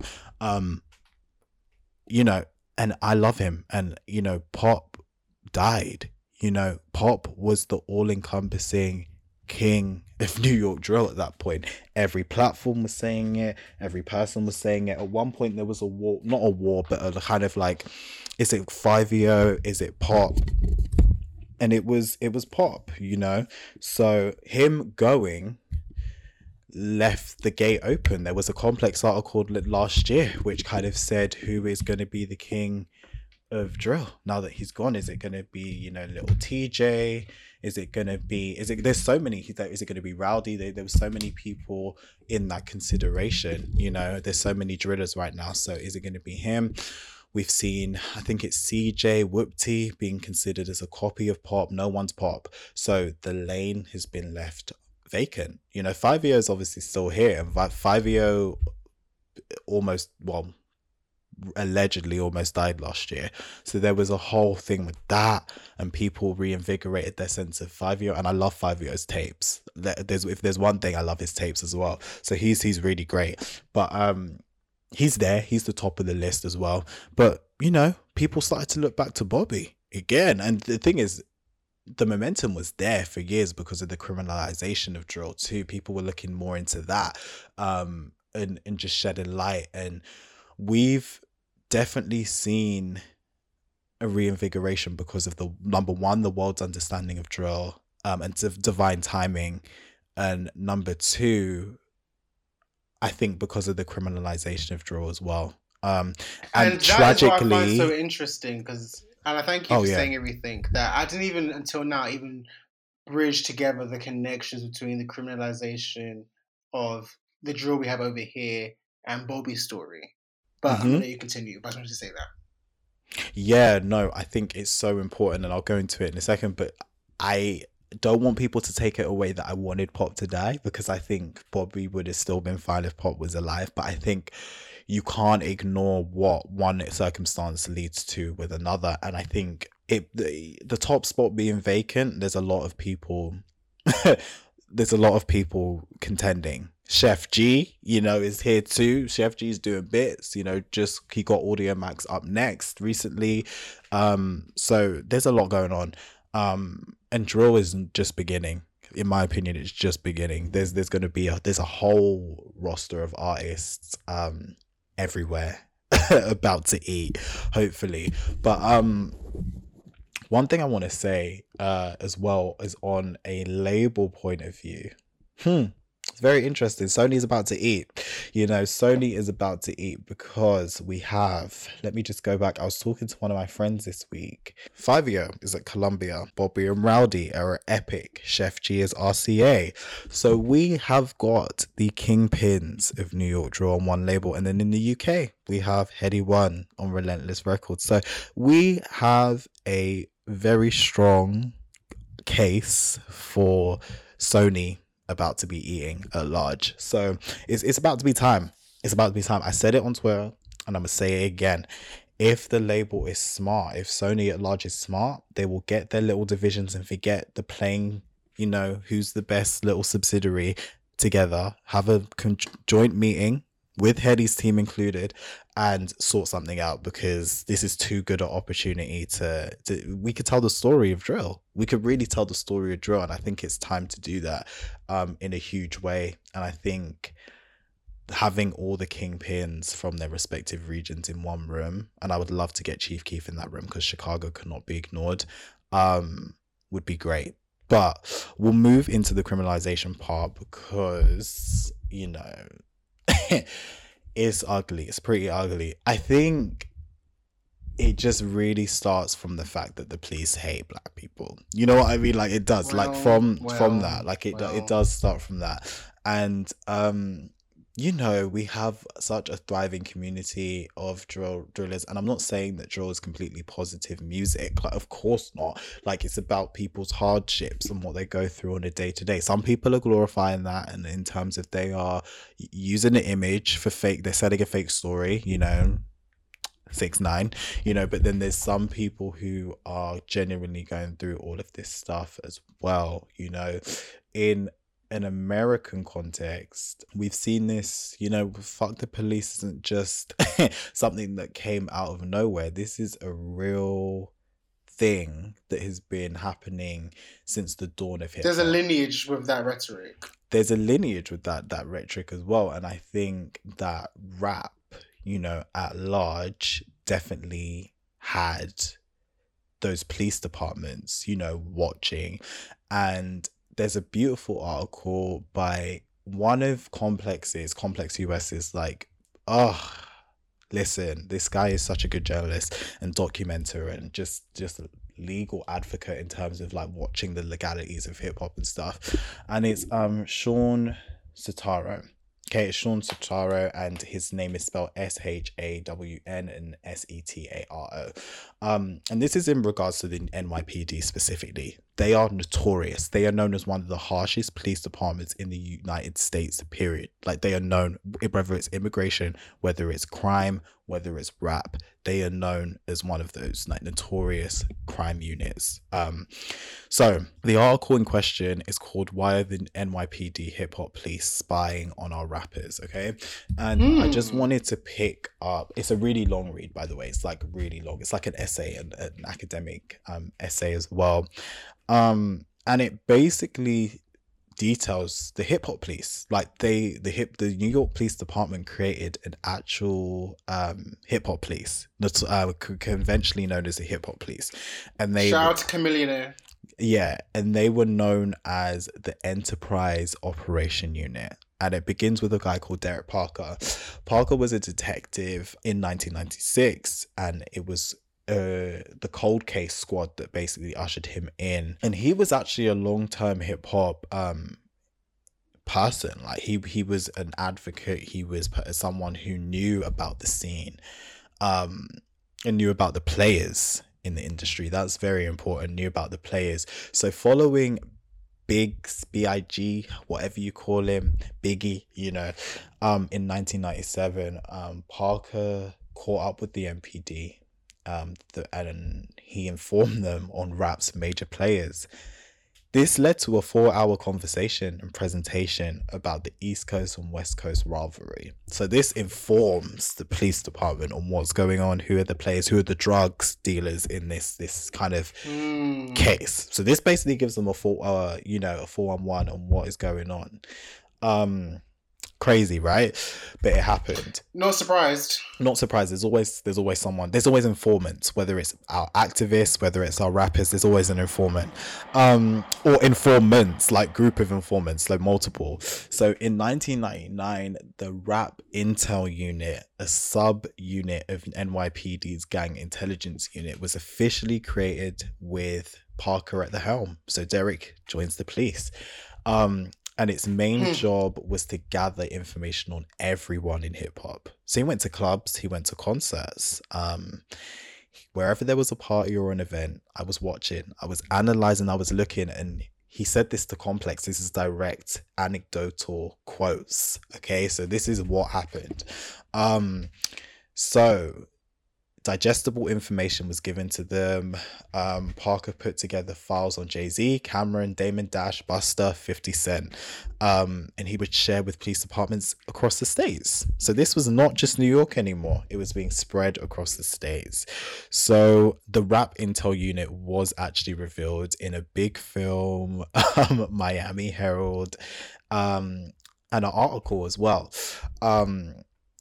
Sorry, the Miami Herald was an article, but it was also in films as well, like depicted in films and hip hop and rap films. So it was new, it was known. But the NYPD denied it, obviously, when it first came out. But they ended up revealing it days later. And in 2005, there was a leak, which basically revealed the unit's existence and racial stereotyping going into this kind of unit's existence as well. It wasn't just broad rappers, it was black rappers, you know what I mean? So the watching, the looking, all of that was revealed. And it was a name and shame list, and it was like with gang members and rappers and all sorts. Parker makes a point to defend the unit. He starred though in this article. He said, and he said their job is to prevent things from happening. So crime. I know people think they're monitoring rappers, but it's for their safety. Okay. Of course. Okay. Yeah, basically, Dawn Florio, who represented a number of rappers, including Remy Ma and actually 6ix9ine, said it's like they're stalking at the highest level. And it's overtly aggressive investigations that monitor every moves of these entertainers, every move, like not just rap-based moves, like moves outside of that as well. That is truly intense surveillance. Intense and organized surveillance, you know. And with Remy Ma, she says that they were watching her as well. So, you know, it probably led to some of her criminality and imprisonment as well. It probably led to that too.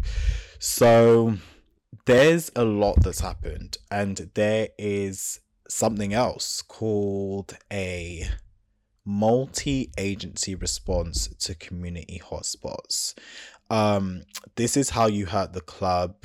Parker says you approach them and you tell the clubs, if you allow this rapper there, and God forbid he shoots somebody or something happens, we're going to take it out on you. So that is what the multi-agency response to community hotspots is. The community hotspots, if you host things knowing that this is going to happen and it happens, we're going to blame you. So basically they started in the community saying, if you host this rapper, if you host that rapper, you know, this is going to happen to you. If any bad stuff happens on your premises, you're going to be blamed, you know? So it's a type of raid by authorities that can destroy businesses. So the multi-agency part is multi-agency, as different parts of the police forces. So the fire department, the building departments, the state liquor authority, all could kind of ruin this business if they kind of don't comply. So Parker says sometimes he continues the March raids, which is the acronym, can be called even if there's no violence. So this happens, this is like the UK, which we're going to get to in a minute, but they happen simply if a club books an artist the cops do not want them to. So this sounds very similar. People with UK grime, you know where I'm going with this. You know exactly where I'm going with this. So yeah, if you defy the police, you could be in prison, you could be blamed, you could be fined, all of this.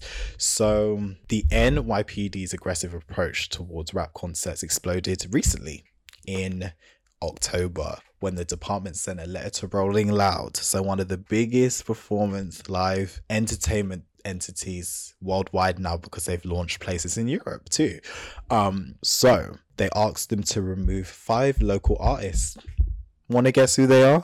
Drillers. So Casanova, Pop Smoke, Chef G and Donkey were amongst these artists who got removed.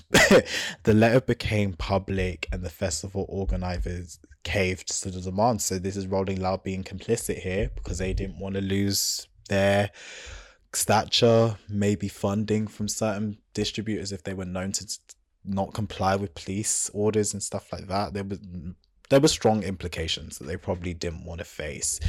So that is basically a history and a deep dive Wow. into how, but there's other aspects as well. So lyrics are being used in courtrooms now. This is not just in England, this is in the United States as well. So I'm not going to go into that too much, but what I'm just going to say is that there's a lot of criminalization happening No. in the US.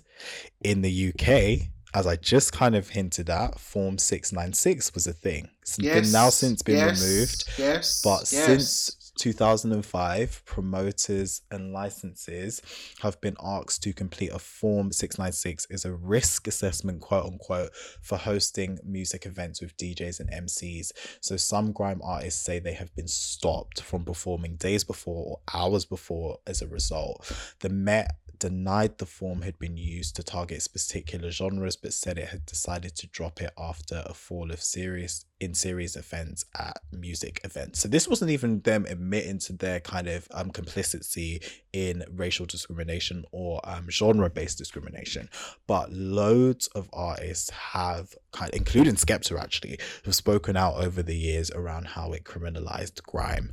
We are almost done, but I just need to touch on the UK as well, because I'm going to point you to Digger D's new documentary on BBC Three, which outlines drill and how it is being criminalized in his instance. He's 20 years old, by the way, or he was in 2018 when he was first convicted of conspiracy to commit violent disorder and immediately slapped with a criminal behavior order. He was the first artist to be given one, and it basically is he has to submit his music before he releases it to YouTube or public out platforms. I think he got warned for talking about Black Lives Matter as well on his Instagram live last year in the wake of the protests and stuff because of quote unquote violence or advocating for violence, because some of the protests weren't peaceful. But the police with criminal behavior orders can and will watch, surveil, and have to approve songs before release. That is insane. It is insane. That is insane.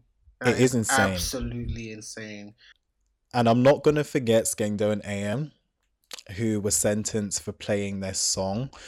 The nature of the breach was them performing their song Attempted 1.0 at a London concert at Coco a couple of years ago. And this is a form of censorship, basically, as well. We ended the year on such a positive note. We were so proud of what we achieved, said AM of Skengdo and AM.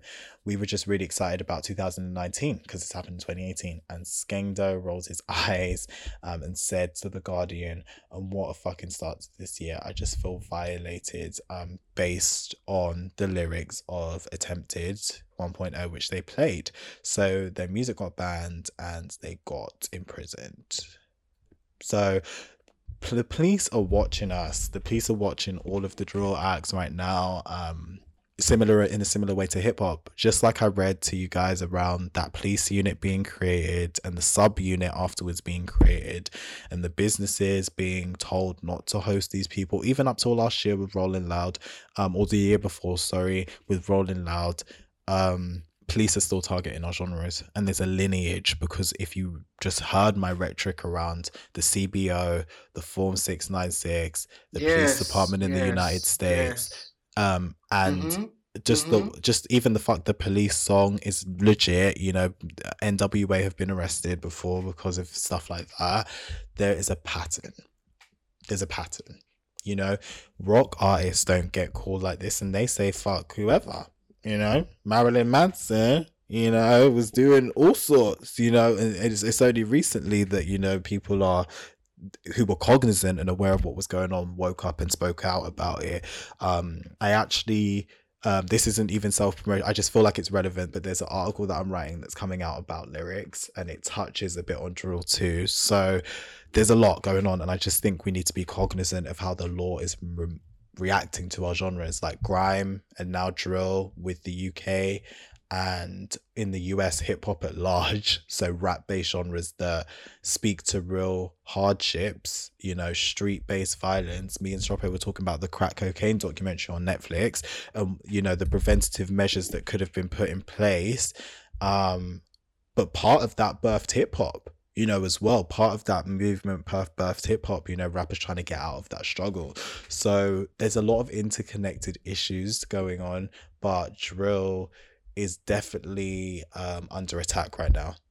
Even though it's building such an incredible momentum, it is under attack right now. And I think that Bobby, I just like Meek Mill, because Meek Mill's been targeted with the police since his release and been threatened to go back in. Bobby needs to watch himself, and Rowdy as well, Rowdy Reb, and all the GS9 members at large, because this is not going to be easy until they're under their until they're over their kind of what do you call it, parole period. They can't slip up at all. And even as draw artists, even outside of that, they're never going to be able to, because the thing is, we in Chopo spoke about this yesterday as well, when you are criminalized as a black person, man or woman, you know, trans, whatever, like just anyone, old, young, whatever, you are a barcode in the US system. And that means that they are waiting for you to trip up again to send you back, because you're labor to them. You are free labor for them, essentially, or cheap, extremely cheap labor for them. You are a slave in senses, and I don't want to put out any trigger words, but you are a slave to them. And that is not just unique to the US. Whenever we are thriving in whatever space it is, there are preventative measures put in place, or colloquial kind of measures put in place to watch out for us when we slip up. We're not allowed grace. We're not extended grace. You know, look what happened with 6ix9ine, given the option to be an informant and then let out, you know, and he's starting drama and he's starting violence right now. I don't see the police on his neck. I don't see it at all, you know, and he's egging rappers on and inciting violence and stuff like that. Nothing's happening, you know, so this is racialized, extremely racialized as well. So I, for one, want Bobby to just rest. I think the activity over the last couple of days, I'm like, damn, like it's a lot, and there's a lot of expectation on him, you know. And number two, I would love for people around him, you know, his teams, Sylvia, the same way you're going to him to present him with a plaque, I need you to really watch out for the legalities of the situation, because some labels in the past have just let our artists crash and burn, you know, without really and truly helping them and looking into the legalities of the situation and just, you know, preventative measures. Because in that hip hop Uncovered documentary that I referenced earlier on FX, something that was really beautiful to see is you know, important members like Deb, who is Waka Flocka's mother, Deb Annie, and other members, Haitian Jack even guide Tupac in the early days out of situations, you know. Deb saved Gucci, or tried to save, you know, he's been to prison, but like try and save Gucci from a multitude of situations. And, you know, there's countless of examples of Nipsey Hussle being saved from the street life before obviously what happened. But we need more of that mentorship, and it's not even professionalism, it's just more people who know street culture and street politics to help out these artists. Because I'm not saying every rapper is a street, you know, we're not doing that, but some rappers have real hard and dark and harrowing stories, just like some rockers do, you know, just like some pop artists, you know, who've been sexually abused or whatever, have had hard lives, and there's trauma there. And in the rap world, replicating those cycles, I think we need to take more care of our artists and not look at them as commodities. And I know hip hop is in its most successful period in its conception. point blank, you know, most commercial. We have people being inducted to the Hall of Fame. We have incredible moments happening right now. But at the same time, the trauma still goes on because society doesn't care about black people. You know, it doesn't. So the trauma is still there. So in the people who are quote unquote saved need to go and save the communities to which they know are still at harm, you know, because that stops the perpetuating of cycles in art. And I don't care about the white gaze. I care about our perceptions of ourself, and I care about black progress. So for me, in the vein of black progress, it's not even about capitalism. It's not about gaining capital. It's about learning there are other ways to do things, you know, and learning cause and consequence in our society. And I think, and alternative approaches to justice, you know, yes, exactly. Alternative approaches to and alternative approaches to justice and alternative solutions fundamentally. And I think we need more Debs. We need more Haitian Jacks. There's so many figures I'm forgetting as well. There's just so many. We need more figures like that in our community who just show a different way. And both of them came from the streets, but they learned and they reproduced. Even with Deb's son, Waka Flocka, like, you know, they helped them in different ways to progress out of the situations to which they were in. So that's my spiel on drill and hip hop at large. Wow. And Bobby. And I wish him every success, honestly. You know, honestly wish him every success. It's time for him to come out, you know, it's been time. Let's give Nicholas Terrell Scott, investigative journalist, a round of applause for that almost 40-minute history lesson you just gave us. Thank you. We speak your name. We bow down. We need Nicholas Terrell on the BBC iPlayer documentary in a black chair behind him, spitting his knowledge. Not yet. Nah. Not yet. But do you know what? I would love to just give some thoughts on what's going on in terms of like the contemporary. I think there's so many other figures who have documented our genres so well over the years that have happened. And, you know, I definitely want to shout out Andre G as well. Just a great journalist, like such a great journalist in terms of the New York and wider hip hop in the United States. I think he covers it so well. But in terms of, I'd love to just, as I see certain things happening in the modern canon in the UK, I'd love to talk in a little documentary about some of this stuff, but when time permits, because as I said, I'm not an expert in anything, and it has to be the right nuances as well. Just like I'd like to see you in an R&B documentary or something like that, like UK R&B, like, you know, there was one on Guap like 2 years ago, but like something more robust as well. And I think we've evolved so much more in those 2 years. Tiana was not where Tiana is right now, and I think there's so many other people, even Shay's Universe, not where she was right now. There's so much we can talk to in that space. So I think there will be more documentaries to be made. I think there's so much to be made, and shout out to BBC Three for that Digga I'm D gonna one. watch I that. think, you know, I didn't even know that was a thing. It's really good. They created one about abuse in the music industry. Octavian was covered in that as well, which is good. I mean, it's in Emo Baby was covered on telling her story, which is dope, and lyrics and all of that. And also, I don't know if you've seen this, there was also, I haven't watched it yet, but I've saved it. There's this series called Hip Hop Songs That Shook America. It's like 6-part documentary. What was it? Hip Hop Songs That Shook America. Yes, I've been meaning to watch that as well, which is a great shout. And it's actually kind of relevant to what we've just been discussing, because these were taking songs and artists that were definitely being targeted and surveillance by law enforcement and white media, and like Run DMC is in here, I think. NWA. Yeah. Yes. Yeah. So that's a six-part documentary that's currently BBC iPlayer as well. I'm definitely Yeah. making time to watch that. And the hip hop uncovered one that I keep referencing on FX is super important. And I think GRM and Mixtape Madness are starting to do mini documentaries as well, which is great. I know that GRM have partnered with YouTube for a couple of them. So I think that covers the UK side of things quite well. I think we've actually got really robust canons of documenting right now. I think, it's time. And I think I'm happy that, we've got these to reference back to in the years to come. But yeah, that's our spiel, I guess, on Bobby. What do you have any other thoughts on Bobby? No, I've said my thoughts. I wanted this topic to just be Nick's shining moments. Not.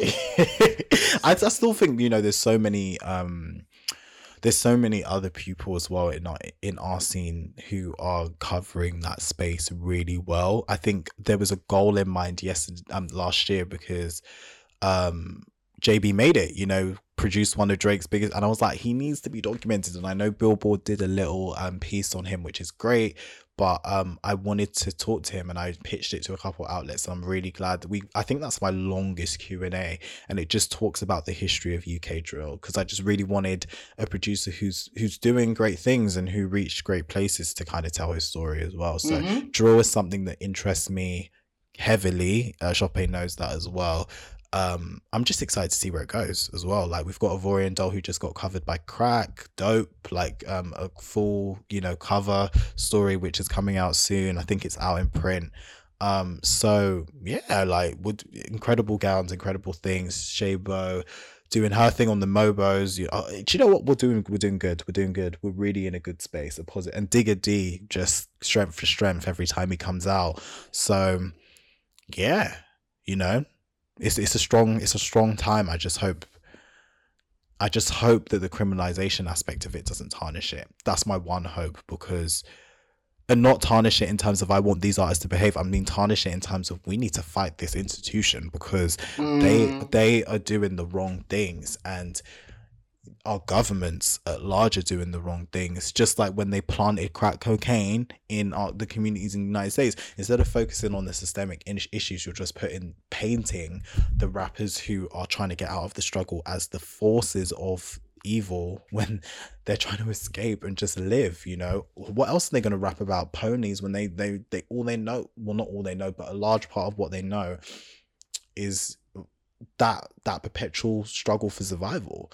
That is what it is. And I think we need to reframe how we view these hardships that our rappers go through. I think there's a lot of respectability politics there. There's a lot of bad apple, there. And,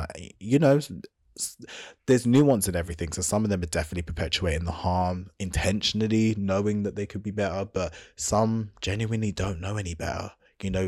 Human conditioning is a thing, I'm conditioned to think I have to work a job every single day. We're all conditioned to that. And then some people are conditioned to get it how you live it.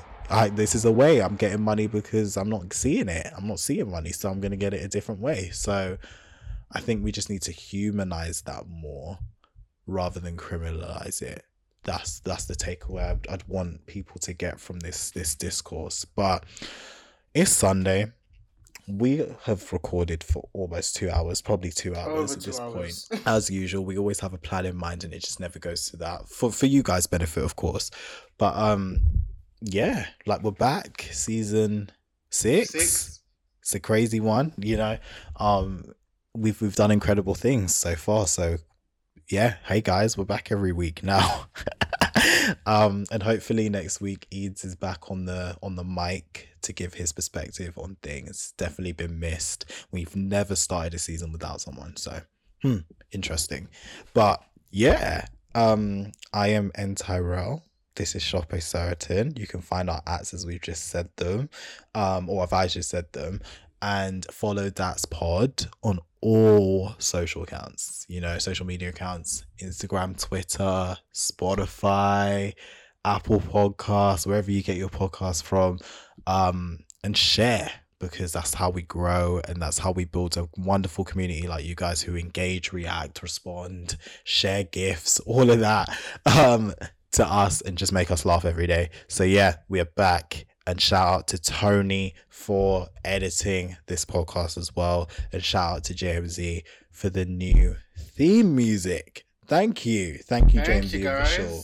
Yeah, and Man Like Mike for the artwork. So dope things. And we cannot wait for a jam-packed season full of guests and great commentary. Enjoy and have a great week.